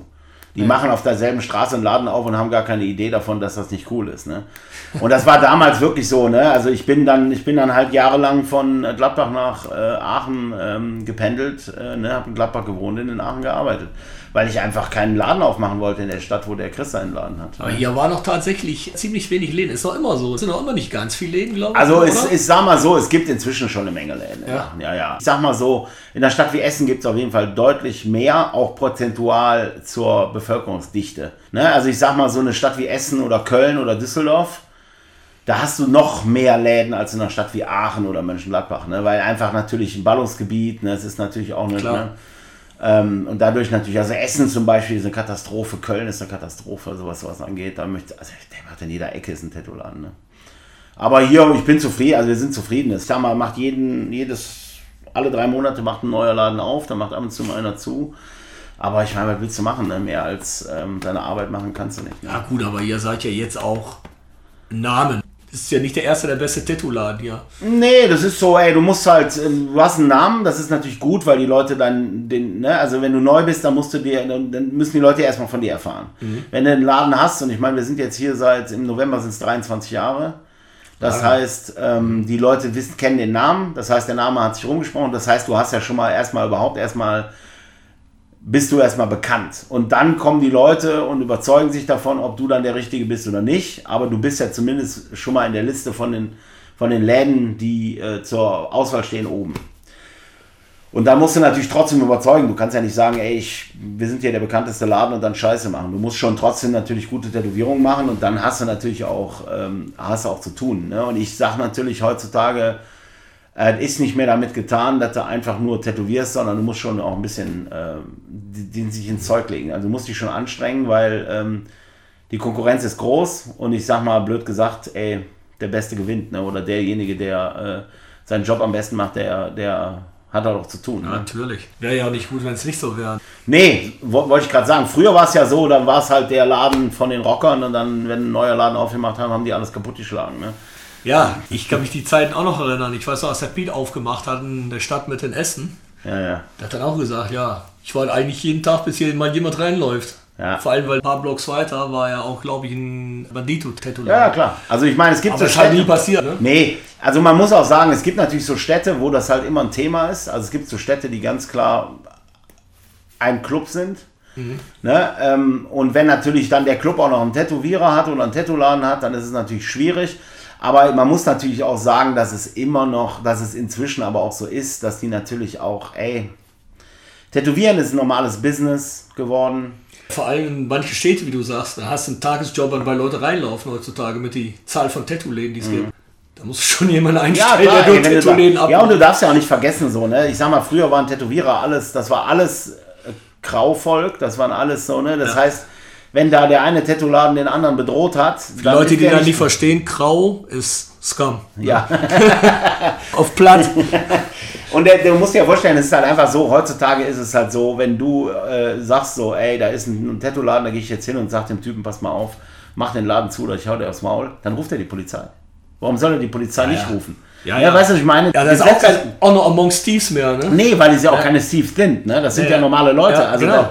Ich sag mal so, du kannst ja nur, ich sag mal sowas wie Schutzgelderpressung oder sowas oder Gebietsschutz funktioniert ja nur, wenn die Leute, die du erpressen willst oder deren Gebietsschutz aufdrücken willst, das als ein Mittel akzeptieren. Aber wenn das ein Typ ist, der gerade von der Grafikuni ist, 23 ist und sich denkt, warte mal, ich rufe mal die Polizei an. Ich meine, der hat ja nichts damit zu tun und der hat auch gar keinen, der sagt ja so, ey, ich bin gesetzestreuer Bürger und ich zahle Steuern und wenn mich jemand bedroht, dann rufe ich die Polizei. Und dann, ich sag mal, kein Mensch geht heute mehr, also gerade Rocker sind ja so ich sag mal, im Fokus der Polizei. Genau. Da geht ja also du möchtest ja nicht ins Gefängnis, weil du einen 23-jährigen Kunststudenten erpresst hast. Also gehe ich von aus, dass du das nicht willst. Ne, das heißt, die gehen halt hin, inzwischen, das ist natürlich auch alles Milieu, ne? Und da muss man einfach sagen, das hat sich sehr verändert, ne? Also, ne?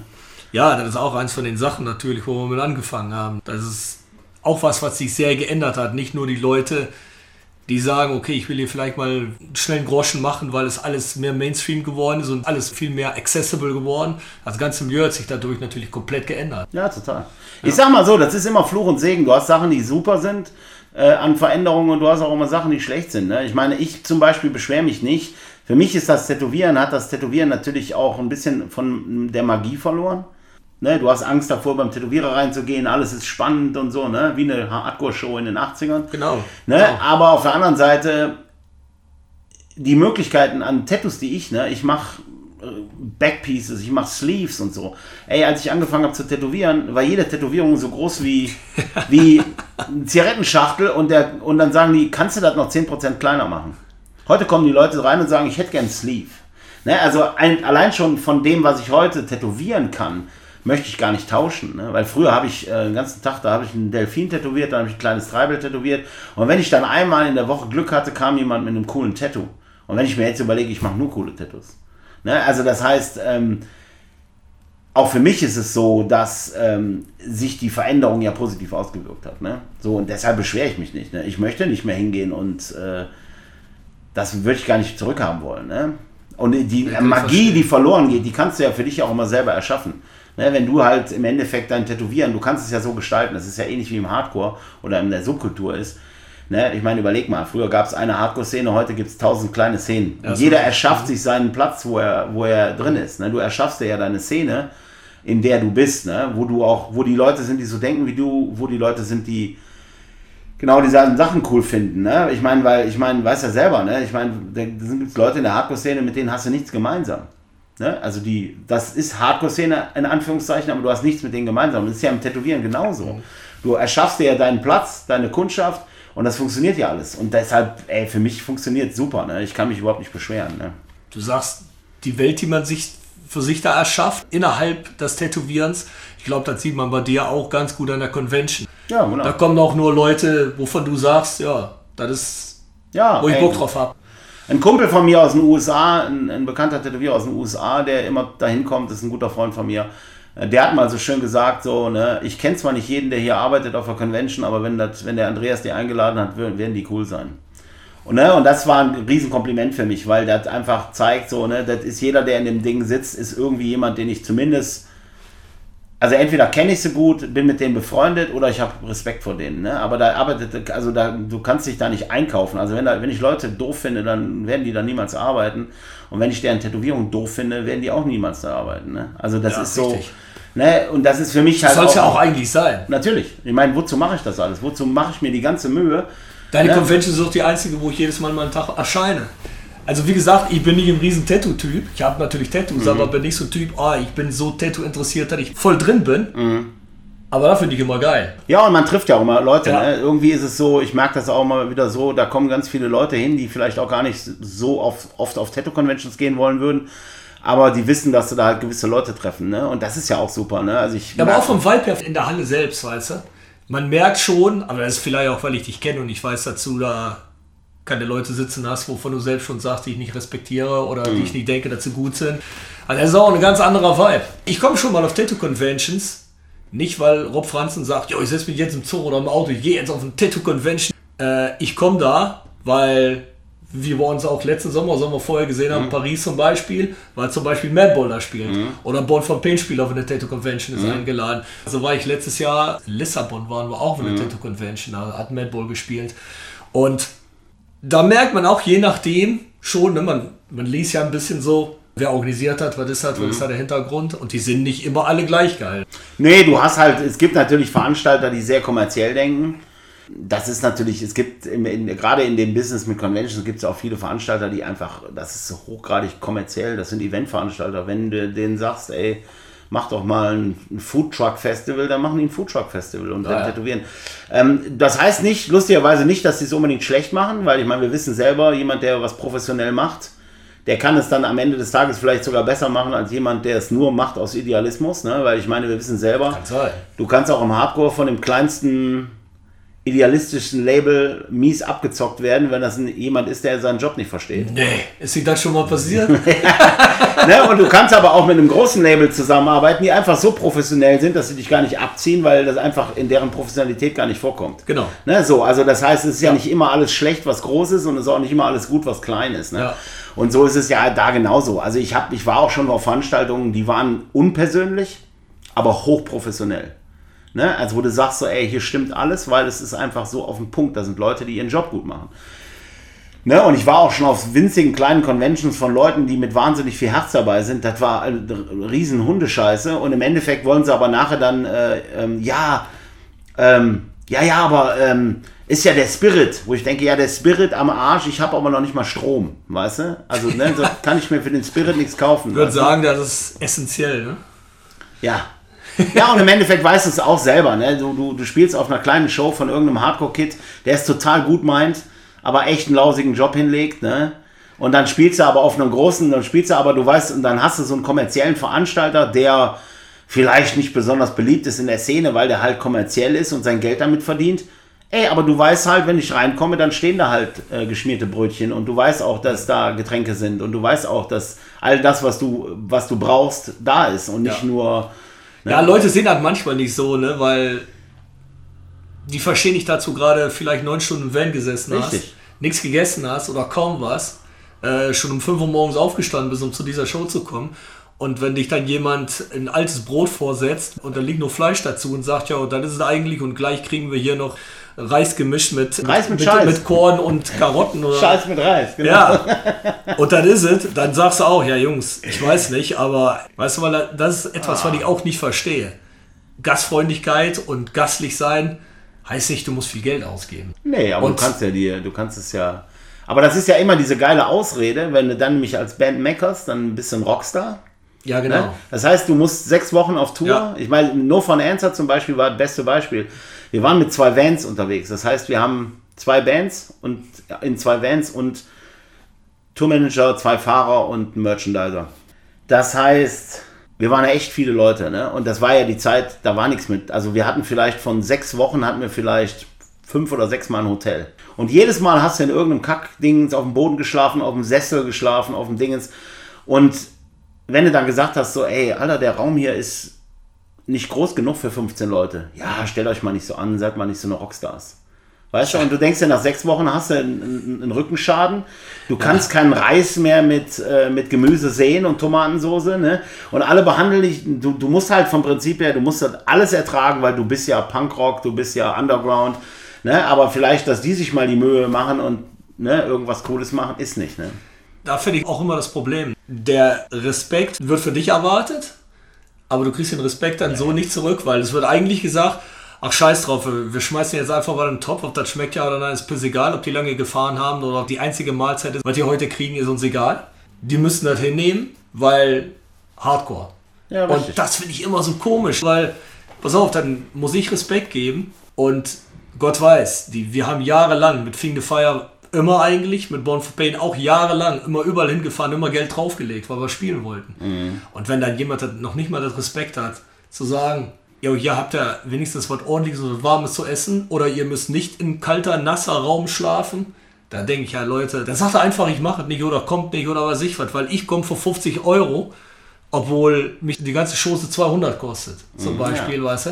Und das Einzige, was ich dann erwarten darf, mach du dich auch die Mühe, weißt du. Ja, klar. Weil Respekt muss schon da sein. Das wird manchmal falsch verstanden, finde ich, in Hardcore und Punk, dass Subkultur und Underground heißt, muss Scheiße fressen, no matter what. Das stimmt nicht. Richtig. Wir reden ja auch immer alle über Respekt miteinander, macht jede Szene. Jede Szene redet immer, ein bisschen Respekt haben. Hier, Core Values. Aber das ist ja manchmal komisch. Aber ich glaube, das sind Tätowieren auch nicht anders mit bestimmten Sachen, oder? Ja, ich sag mal so, okay, du hast natürlich dieses Ding nicht mit den Veranstaltern, also klar, ne, wenn du so auf Guestspot-Conventions... Oder erwartest du dich von deinen Leuten, die bei der Convention in der Halle mit einem Schlafsack auf den Boden legen? Nee, nun gut, aber das ist natürlich so eine Sache, ich vermiete denen ja einen Stand und die müssen ja ein Hotel buchen, aber zum Beispiel ist es halt auch so eine Sache, dass du die halt vernünftig versorgst und da sind es halt die Kleinigkeiten, ne? Also du bietest denen halt eine gute Möglichkeit an zu arbeiten. Das heißt, wir versuchen schon immer, dass die verdienen ja auch Kohle bei genau, die verdienen. Ja. Also ne, es gibt zum Beispiel so Conventions, ne? Ich sag mal so, da gab es Conventions, da waren 600 Tätowierer, ne? Aber ich weiß nicht, ob du die kennst, diese Maschinen, die diese Matrizen machen, ne? Die Matrizen, die man auf die Haut macht. Da gibt es so Maschinen für. Ja. So ein Thermokopierer kostet fast 1.000 Euro. Und es gibt Conventions, da kommen seit 20 Jahren so zwischen 300 und 600 Tätowierern hin. Jedes Jahr. Und die haben so ein Gerät nicht. Das heißt, die Tätowierer müssen alle diesen Abdruck von Hand machen. Die müssen sich selber so Papier dafür mitbringen und das von Hand machen. Und das verstehe ich halt nicht, weil ne, das ist essentiell für deine Arbeit und es erleichtert das halt alles. Ne? Aber diese Veranstalter, die halt Standmiete von so und so viel 100 Tätowierer nehmen, die schaffen sich nicht mal so ein Ding an. Ne? Und bei mir ist es so, bei mir auf der Convention, wir haben so viel zu tun, dass ich inzwischen, wenn wir die Convention aufmachen, habe ich 4 Thermokopierer da stehen und die laufen alle irgendwann heiß, weil die Leute so viel, ne, das geht sofort los. Und das ist halt Thema wichtiger zum Beispiel. Dann gibt es auf manchen Convention, da gibt es dann so eine Bockwurst. Und dann können die Tätowierer in so ein Backstage gehen, da gibt es dann eine Bockwurst, die ekelig ist. Ne? Und ich mache zum Beispiel kein Catering, weil ich habe draußen Foodtrucks, da können die Tätowierer sich was kaufen. Aber ich zum Beispiel finde diesen Thermokopierer wichtiger, weil dann können die vernünftig arbeiten. Und wenn die vernünftig arbeiten können, dann ist denen auch egal, ob die nachher sich draußen was zu essen kaufen. Ne? Weil dann können sie sich wenigstens was kaufen, was denen schmeckt. Aber dieser Thermokopierer zum Beispiel nicht haben oder so grundsätzliche Sachen, die man zum Tätowieren braucht, das finde ich halt albern. Das ist halt so eine, ich denke, Leute, ey, du nimmst das ganze Geld von den Ständen, aber im Endeffekt kannst du noch nicht mal so ein scheiß Gerät kaufen, ne? Das ist krass. Ja, und das ist halt im Endeffekt, das ist, keine Ahnung, das ist so, ich sag mal, du kannst es immer auch, wie gesagt, mit Musik vergleichen, ne? Das ist halt auch so, wenn du so einen Veranstalter hast und der hat keine vernünftige Anlage da stehen, ne? Und, ne, so, das sind auch so Sachen, wo du dich dann ärgerst, weil du denkst so, Alter, ne, das ist eine scheiß Anlage, das ist nicht professionell und ich muss jetzt hier ein scheiß Ding abliefern, weil du nicht professionell arbeitest. Ne, und du stehst als Band nachher doof da. Ne, ich meine, wie oft gehst du zum Konzert, denkst dir so, boah, Alter, das ist ein scheiß Sound. Du weißt aber, dass es nicht an der Band liegt. Weil du sofort siehst, Alter, das ist ein beschissene PA, das läuft beschissen. Aber neben dir steht irgendjemand, der eben keine Ahnung davon hat, sagt, boah, genau, die Band ist aber scheiße. Ja. Wo ich dann sage, nee, die Band ist total okay, die sind total gut, aber Alter, die Anlage ist richtig scheiße. Ne? Und das sehen die Leute ja nicht. Ne? Und das ist ziemlich... ne? Kommt mal vor, kann ich dir sagen. Weiß ja selbst. Ja, und das ist halt total krass, ne? Wenn du dir überlegst, ey, ne? So, viele Leute erkennen es ja nicht. Ne? Ich finde es doch nicht mal so ein Problem, wenn alles andere dann okay ist und alles stimmt und so weiter. Dann denke ich auch mal, okay, das ist jetzt hier alles komplett total beschissen eigentlich. Aber gut, dann hast du selbst eine gute Show gehabt. Für dich selbst war das alles geil. Dann geht's vielleicht noch. Aber da ist schon recht. Wenn die Leute dann nachher zu dir kommen und sagen, der Sound war aber schlecht, kann ich machen. Da sind wir leider nicht für verantwortlich. Ja, ich meine, wenn sie sagen, der Sound ist schlecht, dann ist es ja noch gut, aber du kannst ja Pech haben, die sagen, ihr wart aber nicht gut. Oder du denkst, doch, wir waren gut, aber der Sound war scheiße. Ne, ich meine, das manche. Ja, aber ich denke, dass manche Leute das schon übersetzt das meinen. Ne? Der Sound war schlecht, meinte mit, das war eigentlich nicht gut. Eigentlich war das alles scheiße. Aber ganz ehrlich, ich habe das schon erlebt, dass Leute gesagt haben, ja, die Band war aber nicht gut. Wo ich denke so, doch, Alter, die Band war richtig gut, aber die Anlage war scheiße. Der Raum ist kacke. Das ist alles kacke. Ne? So, da kann die Band nichts für. Und ich meine, klar, es gibt halt Menschen, die haben ein Ohr für, die sagen so, ey, Sound ist scheiße, ne? Aber es gibt auch genug Leute, die sich nicht mit dem Thema Musik so auseinandersetzen, dass die das verstehen, dass das nicht die Schuld der Band ist zum Beispiel. Ne? Ne? Genauso wie zum Beispiel Eintrittspreise, ne? Oder auch so, ne? Oder auch, ne, so, wie oft wird ein Veranstalter angemeckert, weil er so und so viel Geld für eine Band nimmt, ne? Wo ich mir denke so, ey, hast du schon mal darüber nachgedacht, dass die Band vielleicht die Kohle haben will und der Veranstalter es einfach nur weitergeben muss ans Publikum? Ne? Genauso wie, ne? Also da sind ja immer so Zusammenhänge, ne? Die Leute nicht wirklich auf dem Schirm haben. Dass halt zum Beispiel auch heutzutage einfach, ne? Ich meine, muss ich dir nicht sagen, aber eine Band verdient kein Geld mehr mit Tonträgern. Das heißt, du verdienst dein Geld nur noch mit Merchandise und Live-Konzerten. Das heißt, da ist nichts mehr mit 1 Euro pro CD. Ne? Du verkaufst ja keine CDs mehr. Du kannst ja froh sein, wenn Spotify deine Sachen schnell genug hochladen. Ja, ne? ja, so ungefähr. Ne? Ja. So, das heißt, dann sagen die Leute, ja, die Konzerte sind so teuer geworden. Wo ich mir denke, ja klar sind die Konzerte teurer geworden, weil die Bands halt Geld verdienen wollen, müssen. Ne? Ich meine, denk mal drüber nach. Ne? Denk mal drüber nach. Du willst bei Spotify alles umsonst hören, aber die Band, die darf auf jeden Fall... Da kann man ein Fass aufmachen, ja, da kann man ganz weit gehen. Ich kann mich ja kaputt ärgern, wenn ich sehe, wie die ganzen Leute ihre ganzen Beyond Burger abfeiern. Dann, also gerade Starbucks hier in Deutschland damals seinen Eintritt gemacht. Boah, Starbucks, super Starbucks-Kaffee, so und so und so. Aber dann rummeckern, wenn ein Shirt 12 Euro gekostet hat oder 13. Ja, ich krieg da normal für 10. Aber gibst trotzdem 5 Euro aus von Starbucks Kaffee und kaufst dir einen Beyond Burger von 6, 7 Euro. Da denke ich mir, Leute, muss auch mal die Kirche Dorf halten. Ne? Ja, vor allem die Leute supporten, die dir nahestehen. Weil warum darf das Geld nicht dahin fließen nach Leute, die, ich sage ja, um Gottes Willen, weißt du, ich bin genauso der Meinung wie du. Ich finde es toll, wenn Leute aus der Szene mit ihrer Band es so weit schaffen, dass sie da ihr Geld mit verdienen. Ja. Mega. All die Leute, die ich kenne, die ihr Geld damit verdienen, die ich respektiere, die machen das auch alles auf eine Art und Weise, die auch vollkommen korrekt ist. Weißt du, du kannst dein Geld verdienen, mit Leute abzuziehen. Du kannst auch einfach dein Geld verdienen, mit noch einen korrekten Preis zu fragen für Shirts, Eintritt, weiß der Henker was, aber das dann einfach so gut machen, dass Leute den Merch haben wollen, auf die Konzerte kommen wollen, du gut bist, eine gute Band, dann machst du nichts falsch. Weißt du, und dann Respekt, wenn du da deinen Lebensunterhalt mit bezahlen kannst. Aber ich kann mich halt tot ärgern, wenn Leute sagen, worum musst du Geld verdienen mit der Band? Das ist auch nochmal wieder, glaube ich, ein bisschen anders bei Europäer, weil von Amerikanern können sie es dann manchmal ein bisschen besser verstehen. Pass auf, mit Born for Pain auch, wir leben nicht von der Band. Aber da kommt schon extra Geld rein, was hilft mit dem Lebensunterhalt. Ja, hier steckt aber auch eine Menge rein. Genau, und da ist, wo ich hin wollte. Die Leute sehen alle nicht, als du dich abwürgst in Proberäume, zu Hause, um Songs zu schreiben, Texte zu schreiben. Mache ich gerne, geht sich drum, ist auch, okay, man kann es Kunst nennen, ne? Aber so eine Art sich auszudrucken, das macht man auch vielleicht so. Jetzt mit 48 wieder nächstes Wochenende nach Tschechien 22 Stunden Roundtrip im Van zu sitzen, für ein paar Shows zu spielen. Tschechien gibt es Shows anscheinend, also da gehen wir am Wochenende hin. Ah, okay. Ja, ich habe schon dein Gesicht gesehen. Aber so Sachen, die 22 Stunden im Van, die kriege ich nie mehr zurück in mein Leben. Nee, und wenn dann ein bisschen was hängen bleibt, und du musst auch noch mal, ich weiß nicht wie viel früher weg, weil du sonst die ganze scheiß Show nicht schaffst, und alles, was da drum hängt, wie gesagt, wir sagen uns das die ganze Zeit, brauche ich dich nicht erzählen, aber brauche ich dich echt nicht erzählen. Du weißt ja, wie der Hase hüpft. Das wissen bestimmt noch viele Zuhörer.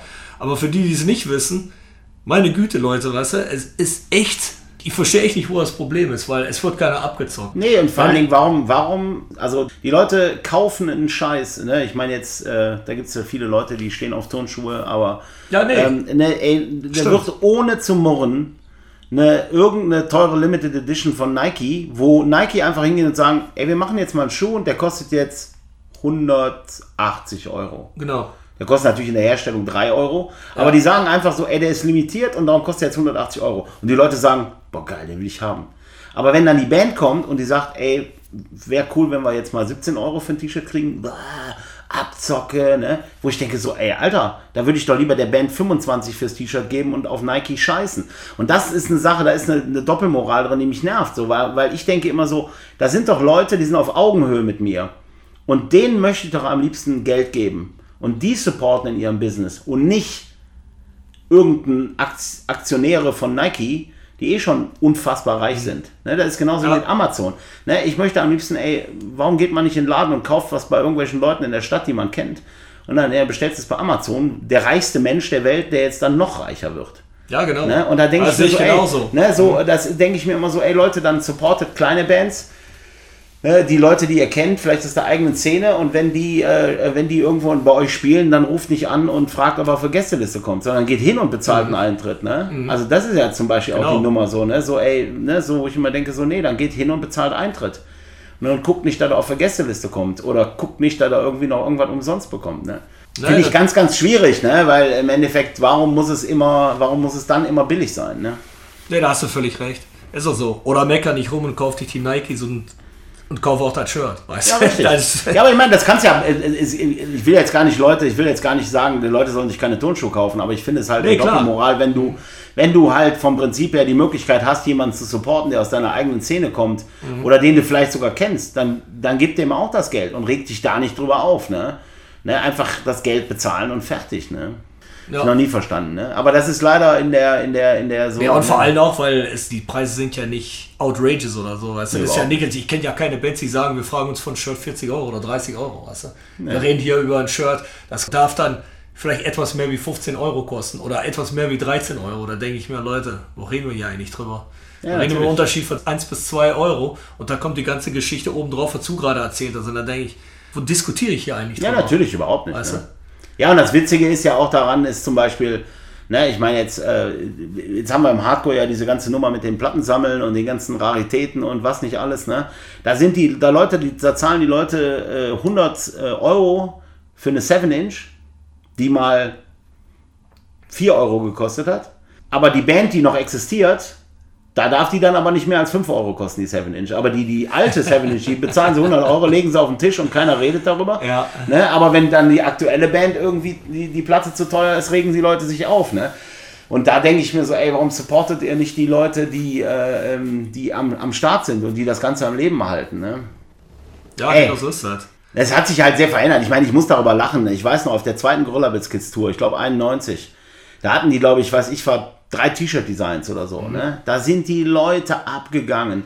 Das ist kommerziell, das ist Rip-Off, die haben so viele T-Shirt-Designs, das ist ja total kommerziell, Mainstream. Wenn ich mir 3 T-Shirt-Designs, ne, auf Natur, das ist ja heute, da brauchst du gar nicht auf Tour zu gehen. Das ist heute das unterste Minimum ist halt. Ja, und im Endeffekt siehst du mal, wie sich das verändert hat, ne? Ja, auf jeden Fall. Ja, krass. Ja, aber über die Convention noch mal kurz geredet. Die konnte dieses Jahr nicht stattfinden, ne? Nee. Ich musste kurz denken, wann ist sie nochmal? Aber war immer ja, die hat natürlich, also wir haben die schon sehr, sehr früh, wir haben die sogar schon im April abgesagt, weil uns eigentlich schon klar war, dass die nicht stattfinden wird und wahrscheinlich, wenn sie stattfinden könnte, dann trotzdem so schräg wird, was Auflagen angeht, aber auch das Verhalten der Leute. Und im Endeffekt hat sich das natürlich jetzt auch alles bestätigt. Ne? Also wir haben jetzt August, und wenn ich mir überlege, dass ich Mitte nächsten Monats eine Convention machen müsste. Ich meine, erstmal, wir haben unheimlich viele Leute von außerhalb, also sprich Amerikaner, Japaner und so. Die meisten von denen, die könnten überhaupt nicht nach Europa kommen, dürfen sie nicht. Wenn sie es sich überhaupt leisten können, weil ich meine, gerade die USA, die stehen in Flammen. Ich meine, die meisten Leute, die da leben, die können froh sein, wenn sie irgendwie noch eine Existenz haben in 2-3 Monaten. Die Kumpels von mir in San Francisco, die haben seit 4,5 Monaten den Laden zu. Krass. Ne? Und dann haben wir auch, und wir wissen ja auch nicht, wie dann die Auflagen sind, wie viele Leute du reinlassen darfst, wie dann die Auflagen für die Tätowierer sind. Und das war ein viel zu großes, also viel zu viele Sachen, die wir überhaupt nicht vorhersagen konnten, dass wir gesagt haben, wir machen es nicht. Und das Gute ist, dass wir sind ja mit 3 Leuten, die es machen, und wir haben halt alle vom Prinzip her, wir leben ja nicht von der Convention. Also wir verdienen damit Geld, aber es ist jetzt nicht so, als ob wir mit diesem Geld rechnen. Ja, ja. Ne, das ist so, du fährst danach halt in Urlaub, aber es ist ja nicht so, als ob wir dann davon jetzt in irgendeiner Form unseren Lebensunterhalt bestreiten. Das heißt, wir konnten super easy einfach absagen und sagen, dann wird es halt 2021 umso geiler. Ich meine, es gibt ja Veranstalter, die tatsächlich mit Conventions ihr Geld verdienen, und mit denen möchte ich nicht tauschen, genau wie mit allen Leuten, die Events machen. Ne? Und für uns war das easy, ne? Und die Leute haben es super verstanden und haben es auch eigentlich sogar sehr gut, also sie haben es teilweise sogar abgefeiert, weil wir von vornherein, weil viele Veranstalter haben gesagt, ja, wir verschieben unsere Convention auf Herbst, auf Winter. Und man hat bei denen oft schon so eine Verzweiflung gemerkt. Ne? Die waren so desperate, die waren so richtig verzweifelt, weil sie noch ihren Termin, ihre Veranstaltung machen wollten. Und haben es dann verschoben und wieder verschoben. Und wir haben gesagt, so, wir machen es einfach nicht, weil es bringt nichts. Und dann sind halt auch so ein paar Sachen gelaufen. Dann haben halt Leute verschoben, auf Termine, wo schon andere Conventions lagen. Ne? Also wir hatten dann zum Beispiel auf dem Wochenende, wo wir eigentlich im September waren auf einmal 2 andere Veranstaltungen, große Veranstaltungen in Europa. Und das ist an sich eine Sache, man spricht sich da mit den Terminen eigentlich ab. Und du hast halt irgendwann dein festes Wochenende. Und dann hatten wir auf einmal 2 Veranstaltungen auf demselben Wochenende liegen, die auch international auch, ich sag mal, schon auch gut sind und halt auch frequentiert werden von Tätowierern und auch von Fans. Und das war halt auch nicht cool. Und da haben wir gesagt, da machen wir nicht mit, wir machen einfach, zack, machen es nicht und dann machen wir es halt nächstes Jahr. Ne? Weil wie gesagt, so, es tut mir natürlich weh, weil ich meine Freunde nicht sehe, ne? Und halt auch Tätowieren ist ja ähnlich wie die Hardcore-Szene oder wie die Szenen, so Szenen, du triffst ja deine Leute auf den Veranstaltungen, ja. Du triffst da deine Freunde. Das hat unheimlich einen sozialen Aspekt davon. Ne? Du triffst Leute, du lernst wieder andere kennen, Austausch. Das ist halt in der Tattoo-Szene genauso essentiell wie in jeder Musikszene. Ne? Und das findet halt nicht statt. Ne? Das findet gerade halt so gut wie gar nicht statt. Ne? Fandst du komisch, dass Tattoo-Geschäfte eigentlich mit die letzten Geschäfte gewesen sind, die öffnen durften in NRW? Gerade weil es ja so eine, eigentlich, ja, vom Prinzip her schon eine sehr hygienische Branche ist. Ja, also es macht logischerweise keinen Sinn, dass wir die Letzten sind, weil wir natürlich schon von vornherein ein sehr gutes Hygienekonzept haben, sehr hygienisch arbeiten und eigentlich bei uns, also damit wir sozusagen Corona-mäßig richtig arbeiten, ist es für uns ein ganz kleiner Schritt. Für die Friseure und für viele andere ist das ein Riesenschritt, weil die auf einmal Sachen ganz anders machen müssen, die wir ja schon immer machen. Ne? Also wir arbeiten ja schon auf einem Niveau, weil wir ja schon, ne, wir arbeiten ja mit Blut, ne? Das heißt, wir müssen uns immer schützen und auch den Kunden schützen. Für uns war das ein ganz kleiner Schritt. Also ganz ehrlich, dann die Auflagen, die wir bekommen haben, da denkst du so, ja, das ist jetzt für uns keine große Sache. Für andere Leute war es viel, viel schwieriger. Das ist ja auch komisch, ne? Ist das dann, dass die Politik sich einfach so wenig auskennt mit das Tattoo-Geschäft? Ich habe mich immer drüber gewundert. Ich habe mich da natürlich mit Pete viel ausgetauscht. Oder drüber geredet, ausgetauscht. Ich tätowiere ja selbst nicht. Aber ich fand das immer komisch. Das tat einfach nicht. Ich sag mal so, die Politiker sind ja Leute, die im Normalfall genau mit unserem Business eigentlich gar keine Berührungspunkte haben. Also das liegt jetzt gar nicht unbedingt am Alter, weil ich meine, ich bin jetzt auch 50. Nee, aber das ist so schlecht beraten, Business-Politiker über so eine Branche. Wir sind halt einfach unwichtig für die, ne? Die sehen uns nicht. Ne? Und es ist aber auch in anderen Bereichen. Ne? Die haben halt einen anderen Blick auf die Welt. Ne? Ich habe letztens, da ging es darum, dass es jetzt Fördergelder geben soll für Künstler. Mhm. Und da hatten sie in einem Radiointerview und dann hat ein Politiker so gesagt, so, ja, es ist ja auch wichtig, dass die Chöre in Deutschland dann auch diese Mittel beantragen, damit sie dann halt finanzielle Unterstützung bekommen. Chöre, also ich meine Chöre, ne? Das ist, also wenn du dir mal überlegst, was Kultur... Die Fischerchöre. Ja, sowas. Und dann musst du dir mal vorstellen, da habe ich gedacht, so, Alter, das kann doch nicht... Ja, natürlich ist... Die dürfen das natürlich auch bekommen, aber natürlich. Was ich halt total krass genau, fand, was du meinst. Ne, das ist so, denke ich mir so, Alter, hast du mal überlegt, was Kunstschaffende, was das für ein Riesen-Dingens ist, außer Chöre und Opern und... Weil die haben keine Ahnung, was Kultur auf diese Ebene eigentlich bedeutet. Ja. Ich muss mich ja mal kaputt lachen, wenn die reden über Subventionen vergeben und dann vergeben sie an der Lufthansa, ich weiß nicht wie viele Milliarden. Und die Argumentation ist dann immer, ist ja nicht nur die Lufthansa, sind es ja auch die Zulieferfirmen und alles. Ne? Ja. Alles, was da dran hängt, das sind 100.000 Leute. Das kann gut sein, aber guck dir mal die Kulturbranche an und alles, was da dran hängt. Ja, natürlich. Das ist viel mehr. Und da wird nichts gemacht oder fast nichts. Nee, aber das sehen die ja nicht. Ne? Ich meine, die sehen natürlich aber nicht. Die sehen nicht den Club mit dran, die sehen nicht den Musikbunker in Aachen mit 300 Leuten bei einem Konzert. Das ist für die existiert ja gar nicht.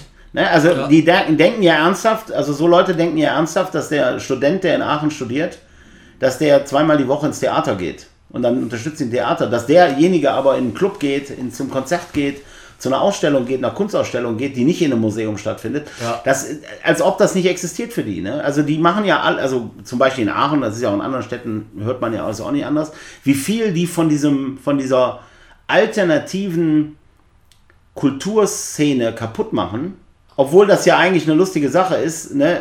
Das sind ja alles Bereiche, die ja funktionieren ohne deren Geld. Ne? Also hier im Aachener Theater, da wird, glaube ich, jeder Sitzplatz mit 1.000 Euro im Jahr subventioniert.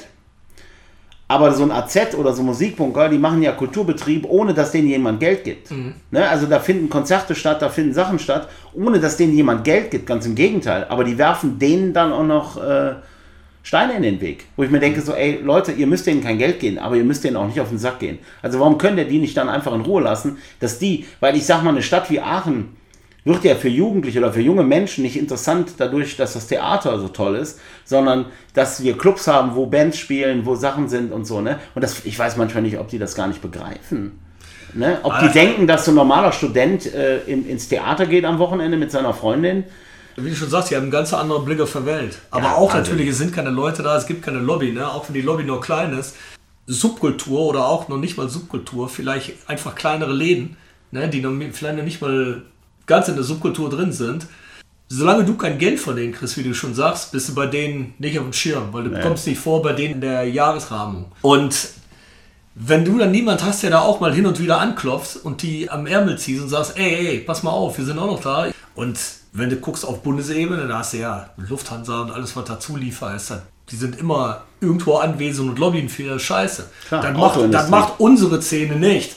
Deshalb sagen die, ja, aber ich gebe dir jetzt was, die anderen, die sagen nichts, okay, die geben wir erstmal nichts. Ja, weil du limitiertes Geld hast. Du hast halt keine Lobby, ne? Und das sehen wir ja im Tätowieren auch. Also wir haben ja jetzt bei vielen Sachen gemerkt, dass das Tätowieren halt, obwohl das Tätowieren natürlich eigentlich inzwischen eine umsatzstarke Branche ist, ne? Weil es so viele Tätowierer gibt, das Tätowieren trotzdem keine Lobby hat. Und das ist auch in der Kunst so, die halt unterhalb des, also ich sag mal, Kunstbetrieb oder Kulturbetrieb außerhalb der Museen und Theater und so stattfindet. Das akzeptierten Rahmens. Ne, so, also so alles, was da, ne? Und das Schlimme ist ja, das Witzige, was ich daran finde, ist ja alles oft Sachen, die ohne Subventionen des Staates funktionieren. Ne? Also wo Leute sagen, so, wir machen das jetzt einfach. Wir machen einen Laden auf und da gibt es Konzerte und da gibt es Kultur und wir machen das auf eigene Kosten und die werden ja dann noch regelmäßig gefickt. Da kommt dann einer vom Ordnungsamt und sagt so, na, aber die Tür ist nicht breit genug, hier dürft ihr keine Veranstaltung machen. Ne? So, anstatt dann mal einer sagt so, ey, können wir froh sein, dass die einen Beitrag leisten zum Kulturleben.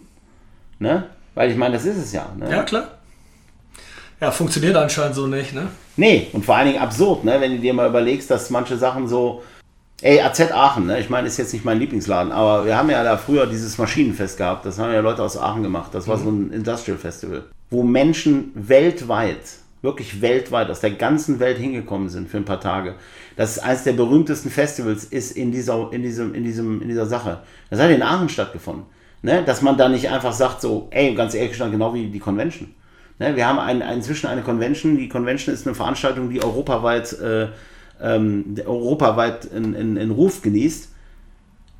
Das ist dann für so eine Stadt wie Aachen scheißegal. Ne? Da ist der Schio wichtiger, ist alles wichtiger, aber dass da irgendwas ist, ne? Wo zum Beispiel Aachen auf der Landkarte ist, ne? Wenn du zu Leuten im Tätowieren Aachen sagst, in Amerika sagen die, ja, Kaiserstadt, ne? Dann kennen die Convention, ne? Und das ist halt witzig, es ist scheißegal, du kannst Aachen auf die Landkarte, ne, put it on the map und im Endeffekt, das interessiert die nicht. Das ist nicht deren Art von Ruhm, ne, sondern das ist der scheiß Schio und was nicht alles. Ein Fußballverein, der in der so und so vielen Liga spielt, das ist dann wichtiger als irgendwie eine Veranstaltung, ne, da könnte ja eine Stadt auch hingehen und sagen, so, ey, wir haben gehört, sie machen hier eine Veranstaltung, die weltbekannt ist. Ne, können wir ihnen da vielleicht ein bisschen bei helfen? Ich meine, ich muss dazu sagen, die Stadt hier ist sehr... Also was die Convention angeht, muss ich sagen, ist die Zusammenarbeit mit der Stadt echt gut. Also da kann ich mich echt nicht beschweren. Aber auf der anderen Seite wissen die auch nicht, was wir da tun. Ne? Ne? Und ich meine, es gibt ja andere Sachen auch, ich meine, wie viel Veranstaltungen oder so, ne? Sowas wie Wacken zum Beispiel, so, ne? Da muss man sich auch mal vorstellen. Ne? Wacken kennt jeder Metaller auf der Welt, kennt Wacken. Ne? So. Ne? Und das ist halt auch so. Es ist ja nicht entstanden, weil die Stadt Wacken was gemacht hat, sondern weil so ein paar Typen ein Festival auf dem Acker gemacht haben. Ne? Klar. Das sieht man aber überall, leider. Ja, das fällt einfach unten durch irgendwie. Ja, total. Ja. Du kannst machen, was du willst. Und es kann so schön sein, weil du kannst, wenn du da so ein bisschen schlauer bist als Politik oder hast ein bisschen einen anderen Blick drauf oder einen modernen Blick, ich weiß jetzt nicht, wie ich es nennen soll, du kannst halt so schön alles zusammenfügen zu ein großes, und da geht halt mal von aus, dass die Leute darum geht, ein großes, schönes Image, was Subkultur, Mainstream-Kultur und alles zusammenfasst. Kannst du eine ganz schöne Marketingpräsentation draus machen, wenn es dich darum schon gehen würde. Als Marketing-Typ hier von der Stadt. Außer Spießer, wer findet das schon geil zu leben, eine Stadt, wo alles eindimensional ist? Ja, total. Ja, das verstehe ich gar nicht. Naja, ne. Du hast so viele und dann ist du auch die ganze Zeit, sagst, da hast so viele kleine Tools, die du nutzen kannst, so viele Sachen, wo du dir nicht mal drum kümmern musst oder musstest, dass sie da sind und die was Gutes bringen. Da musst du eigentlich stolz drauf sein und das. Aber da sieht man an viele Städte. Beste Beispiel Musikbunker, ne? Aachen. Ne? Ist ein super Laden. Ne? Ist halt eigentlich auch einer der besten Konzertladen in Aachen, wenn es überhaupt noch welche gibt. Dann gibt es halt Ärger mit der Nachbarschaft, was ich in gewisser Weise auch verstehen kann. Da ist halt inzwischen halt ein sehr, sehr, ich sag mal, sehr hipper Stadtteil geworden. Ja. Und die Leute haben natürlich auch keinen Bock, dass da nachts irgendwelche Leute rumlaufen und rumpalavern. Aber wenn ich die Stadt wäre, dann würde ich einfach hingehen und versuchen, eine Alternative zu schaffen. Da würde ich hingehen und sagen, pass mal auf Leute, wir haben noch übrigens da und da haben wir ein leerstehendes Gebäude, da haben wir noch einen anderen Bunker, da ist aber auch nicht so viel drumherum, wollen wir nicht dahin ziehen. Ne? Also nee, da muss der Musikbunker gucken, dass er irgendwie es hinbekommt, anstatt dass die Stadt sagt, wisst ihr was, ey, wir stecken da jetzt mal ein bisschen Geld rein und überlegen uns mal was. Ne? Die könnten ja auch einfach sagen, wir supporten das. Ne, und sagen so, ey, wir suchen halt eine andere Location dafür und dann zieht er halt um. Ne, wäre ja auch eine Möglichkeit. Ne? Da könnten die einfach sagen, und ich meine, das Ding funktioniert ja. Ne? Die macht das wird ja, das ist ein Verein, aber es funktioniert ja. Es wird nicht, der Staat, niemand muss da Geld reinstecken und die machen trotzdem was. Ne? Aber das verstehe ich halt nicht. Ich würde dann sagen so, ey Leute, wisst ihr was, wir haben da noch, ich meine, in Aachen gibt es 1000 leerstehende Gebäude, ne, die der Stadt gehören. Da kann man da sagen, ey, wir haben da noch so ein Ding oder wir machen den Eingang auf der anderen Seite. Weißt du, was ich meine? Du könntest ja auch einfach, Alter, ich verstehe es nicht. Ne, dass so Sachen eigentlich immer nur an einzelnen Personen hängen oder an einzelnen Gruppen von Personen hängen, die etwas in einer Stadt bewegen. Ne? Ne, das sind ja, ey, wie oft, du weißt es selber, ne? Es gibt manchmal in manchen Orten gibt's Konzerte, weil da 3 Typen sind, die Konzerte machen. Wenn die dann aufhören damit, weil die vielleicht Kinder kriegen, dann ist auf einmal alles tot. Ja, ne? So ist das. Das ist auf jeden Fall Fakt. So Initiativen wie zum Beispiel so Tribal Tattoo Tour. Ja.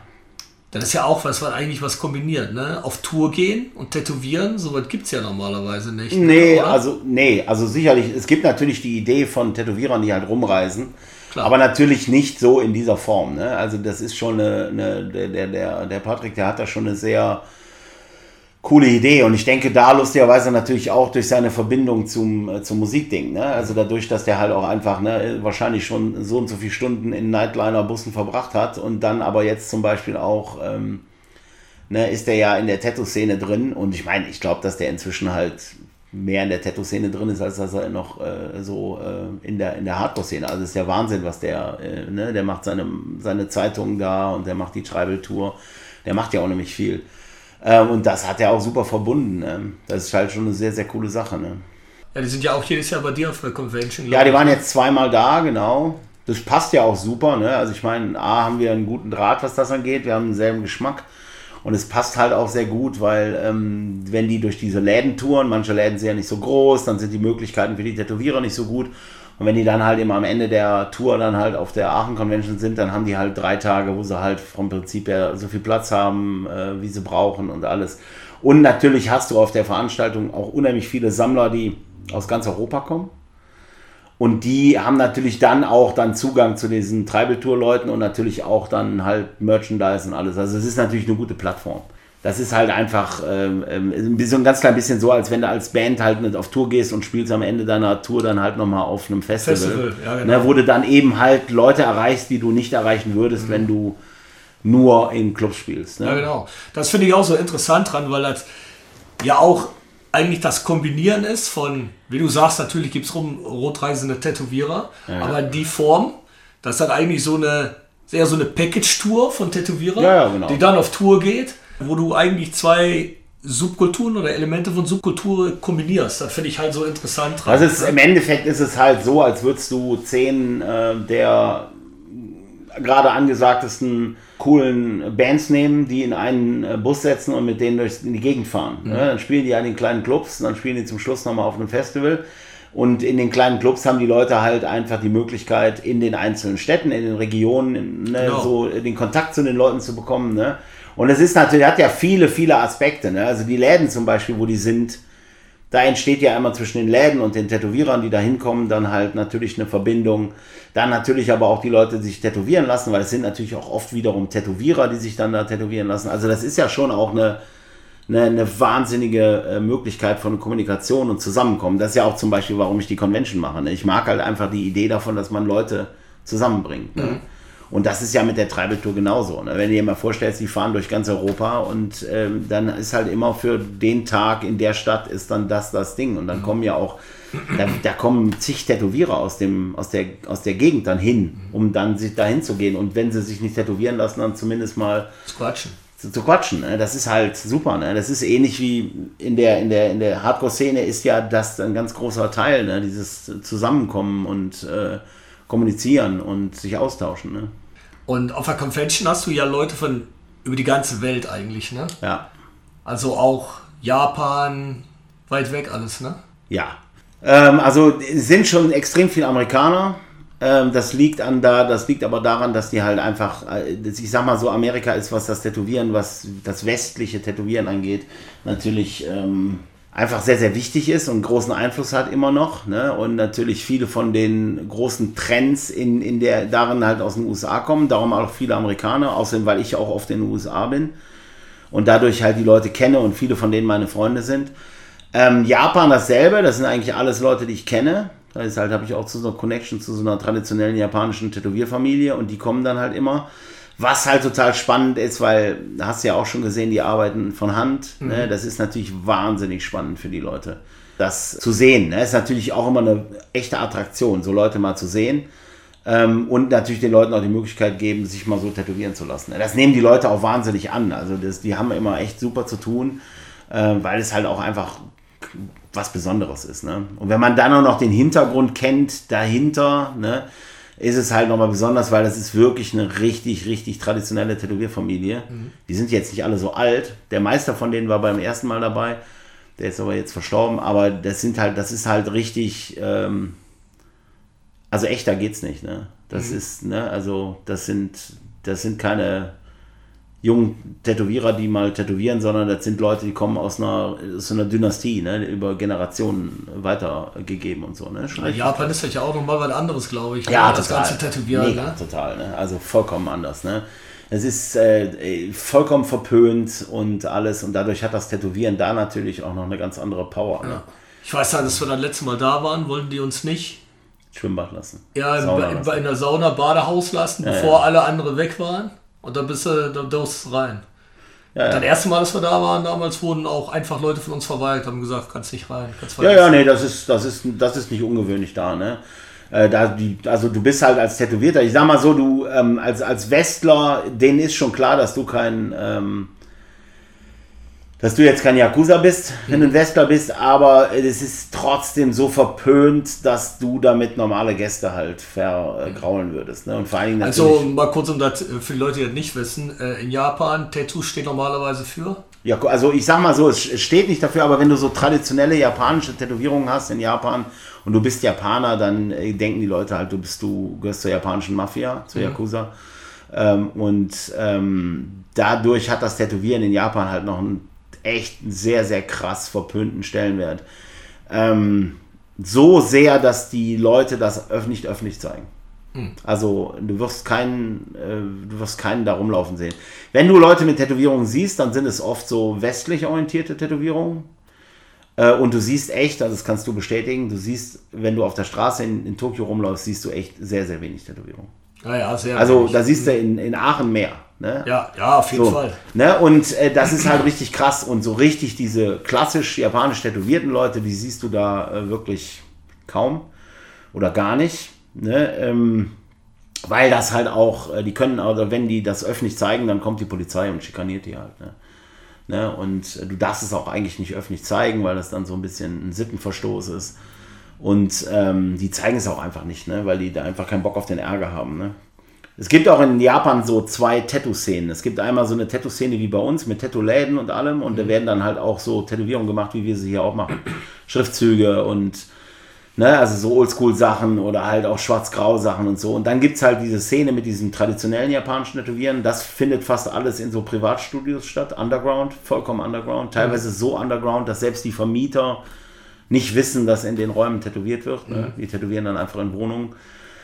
Und da gehen natürlich die ganzen Yakuza hin. Die Yakuza gehen nicht in den Tattoo-Laden. Nee, da geht von aus. Ne? Die wollen halt so dieses Ding und das gefällt ihnen ja auch. Also ich sag mal so, wenn du, blöd gesagt, Tätowieren verrufen ist, dann möchtest du ja als Gangster das auch so halten. Also du möchtest das ja auch, also ich meine, ne, wenn du ein Tough Guy bist und deine Tätowierungen machen Leuten Angst, dann möchtest du ja nicht, dass die Tätowierungen socially accepted werden. Da bist du ja froh darüber, ne? Das ist halt so, ne? Also das ist ja hier so ein bisschen so, ne? Du hast Leute, die haben die Arme voll, Hände voll, Hals voll und sehen total krass aus und sind einfach, ne? Nix. Die liebsten Kerle der Welt. Aber in Japan, wenn du einen siehst... Halsklaus. Ja, und wenn du in Japan jemanden siehst mit tätowierten Armen, der halt klassische japanische Tätowierungen hast, dann weißt du, selbst wenn der jetzt kein Yakuza ist, dann weißt du auf jeden Fall, dass der dir trotzdem, ne, also das ist trotzdem immer ein Tough Guy, ne, und wenn das ein Bauarbeiter ist oder so, das sind auf jeden Fall krasse Typen.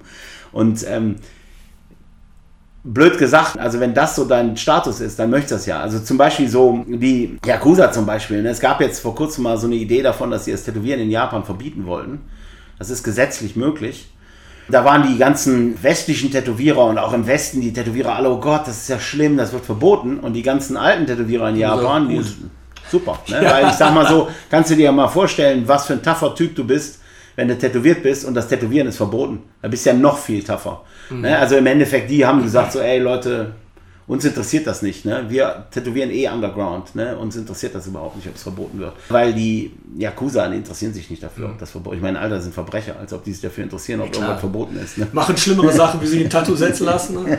Ja, und hast du nicht auch mal ein Buch rausgebracht? Ja, ich habe ein Buch über einen alten japanischen Tätowierer rausgebracht, der jetzt verstorben ist. Der war 71. Tätowiert seit den 60ern. Echt eine absolute Legende in Japan. Weil der super, super traditionell ist und war und die ganze Familie und dessen Familie, die kommen auch immer hier hin. Der war auch mal hier, der war auch auf der ersten Aachen Convention, war der auch. Okay. Krasser, also absolut krasser Typ. Der hat in den 80er Jahren hier so Mötley Crüe und so tätowiert, wenn die in Japan waren und so. Also, die sind dann in den Hinterstuben gegangen. Ne? Ja, ne, klar, die wollten halt so ein Ding haben und der war halt zu der Zeit halt, ne, der ist halt eine richtige Legende in Japan. Also es gibt bekanntere, ne, die so jetzt, ich sag mal, bekannter sind im Ausland, aber er ist halt so eine absolute Legende gewesen und ich habe den halt durch meine Kumpels kennengelernt und das war der coolste Typ der Welt. Ne? Also er war so cool und dann habe ich halt irgendwann Bock gehabt, ein Buch über den zu machen und dann hat er auch eingewilligt und das ist halt ein richtig krasses Buch geworden. 2 Bücher in einem Schuber mit, weiß ich nicht, insgesamt glaube ich 450 Seiten. Ne? Teilweise Tätowierungen aus den 70ern bis heute. Ne? Nice. War das dein erstes Buch damals? Nee, ich habe noch ein Buch gemacht über Marcus Pacheco. Das ist ein Tätowierer aus den USA, der in den 90ern eine große Nummer war. Das ist ein Freund von mir. Und über den habe ich ein Buch gemacht, der lustigerweise auch wieder einen ganz krassen Subkulturbezug hat. Wenn man die Sharp Skinheads kennt, ne, die Skinheads Against Racial Prejudice, das hat der erfunden. Also der hat das erfunden, also der hat auch den Namen erfunden mit dem Skinheads Against Racial Prejudice. Der hat das dann, später ist er nach England gefahren und hat das dann dem Roddy Moreno, dem Sänger von Oppressed, von dieser alten englischen antifaschistischen Oilband, sozusagen gegeben, dass der es halt in Europa verwenden kann und der hat es dann in Europa groß gemacht. Aber es ist eigentlich von ihm. Er kommt aus New York und war halt auch so, also einer seiner besten Freunde war der Gavin von Burn und so. Also so Gavin von Black. Genau. Ja. Mit den Leuten ist er halt dicke gewesen. Steht auch auf diversen Thankslisten von irgendwelchen Bands, steht immer drauf, Marcus Sharp oder sowas. Der war halt auch in der New Yorker Hardcore, der hat nie in der Band gespielt, aber war sehr, sehr in der New Yorker Hardcore-Szene. Und der ist dann irgendwann nach San Francisco gezogen und hat so in den 90er Jahren dieses sogenannte New School-Tätowieren halt auch mit an den Start gebracht. Und ich fand den halt in den 90ern der Knaller, habe mich auch von dem tätowieren lassen, habe mich mit dem angefreundet und habe dann irgendwann gesagt, so der ist in so Vergessenheit geraten. Und dann habe ich halt ein Buch über den gemacht. Und jetzt das über den Japaner ist jetzt sozusagen das zweite gewesen. Und inzwischen mache ich auch noch andere Sachen, auch noch andere Bücher, aber halt alles eher so ein bisschen low budget, ne? Nicht so. Weil das sind richtig große Projekte, ne? So ein Buch kostet dann, also dieses Horikyu-Buch, das sowas kostet, so ein Projekt kostet 50.000 Euro. Ja, glaube ich dir. Er muss nach Japan fliegen, Fotografin und alles. Und so ein Buch kostet, also das ist ein richtiger Buchdruck, ne? Du fährst dann zu der Firma zum Andruck und sitzt dann irgendwo in Belgien in so einer riesen Druckerei und musst dir die Druckbögen angucken und so. Ist super spannend, das ist der Hammer, ne? Es macht mich auch total glücklich, aber es ist halt ein wahnsinniges Projekt. Aber das macht halt trotzdem wahnsinnig Spaß, ne? Und du machst nur, weil du hast auch einen Verlag. Genau. Und du machst mit dem Verlag nur Sachen, die du selbst rausbringst, oder kommen auch Leute auf dich zu und sagen, hey Andreas, würdest du das rausbringen für mich? Also ich habe eine Sache sozusagen, ein Repress gemacht, wie man in der Hardcore-Szene sagen würde. Ich habe halt ein Buch von einem Amerikaner, so ein kleines Heftchen, das habe ich wieder neu rausgebracht für Europa.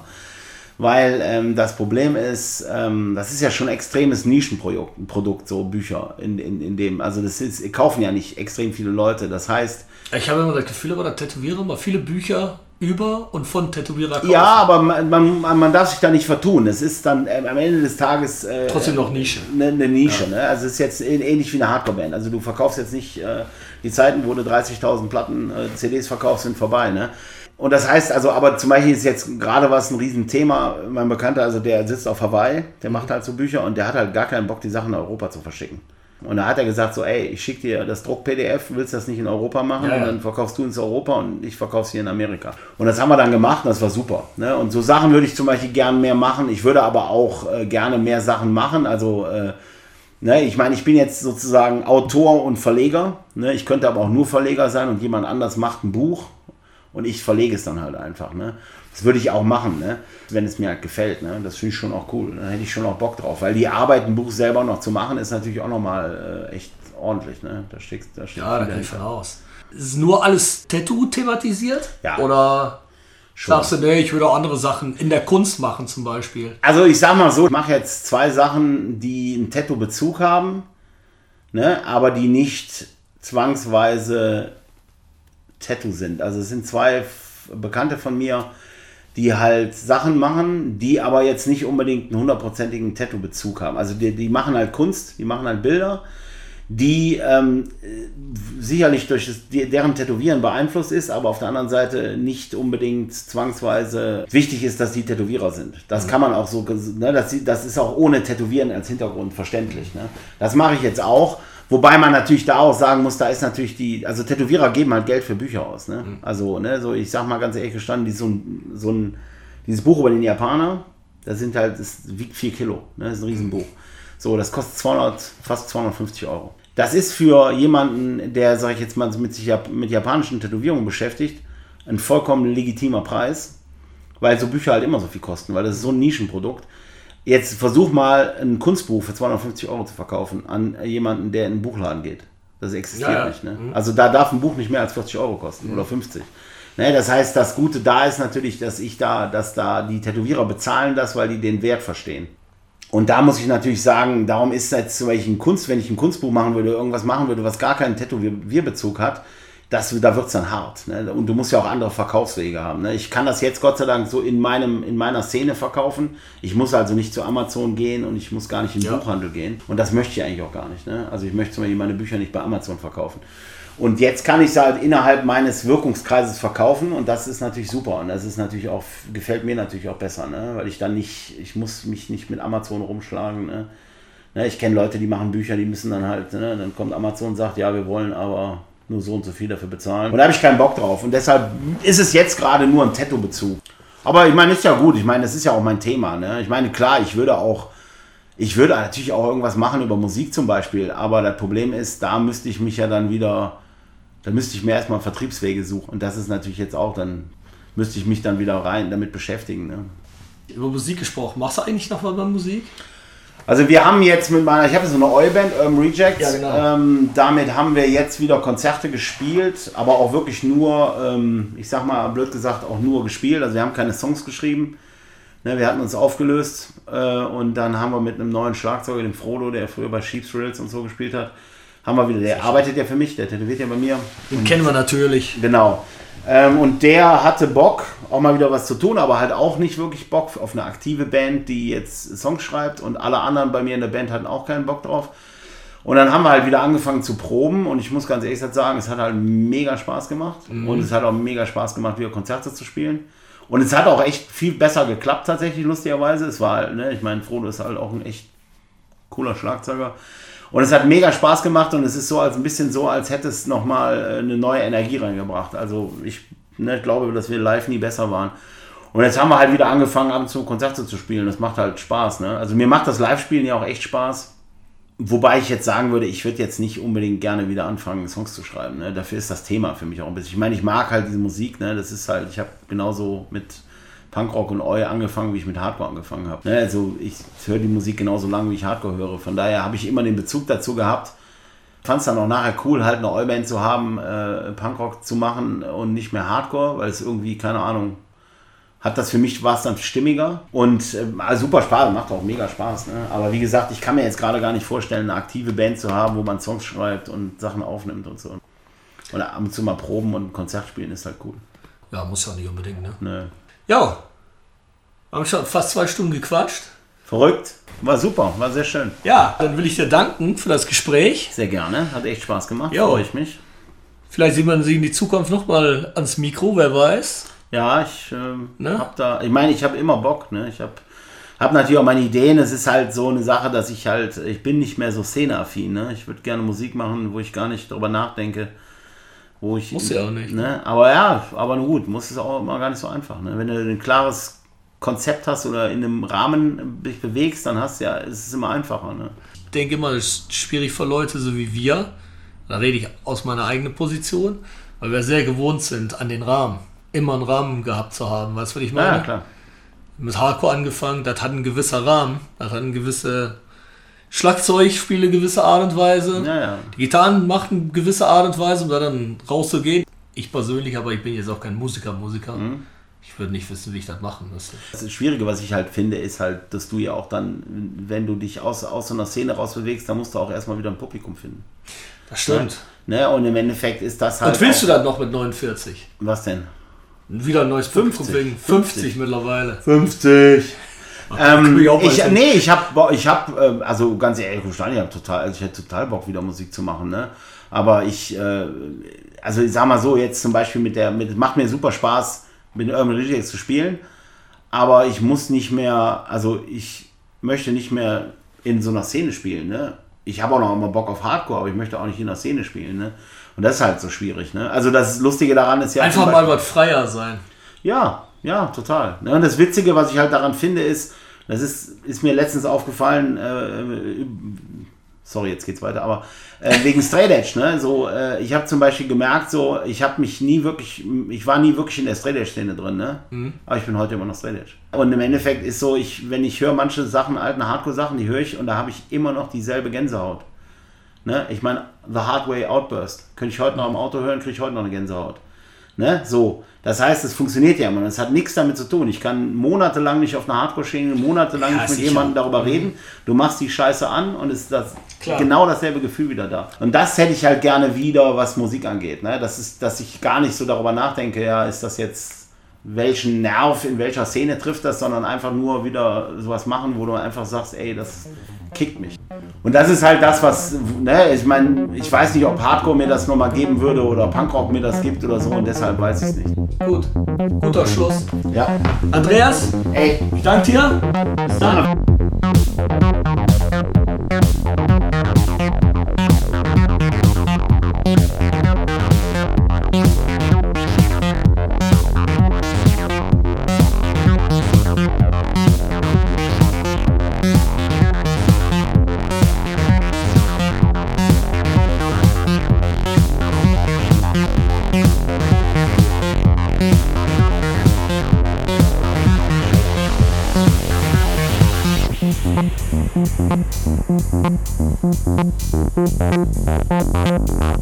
Thank you.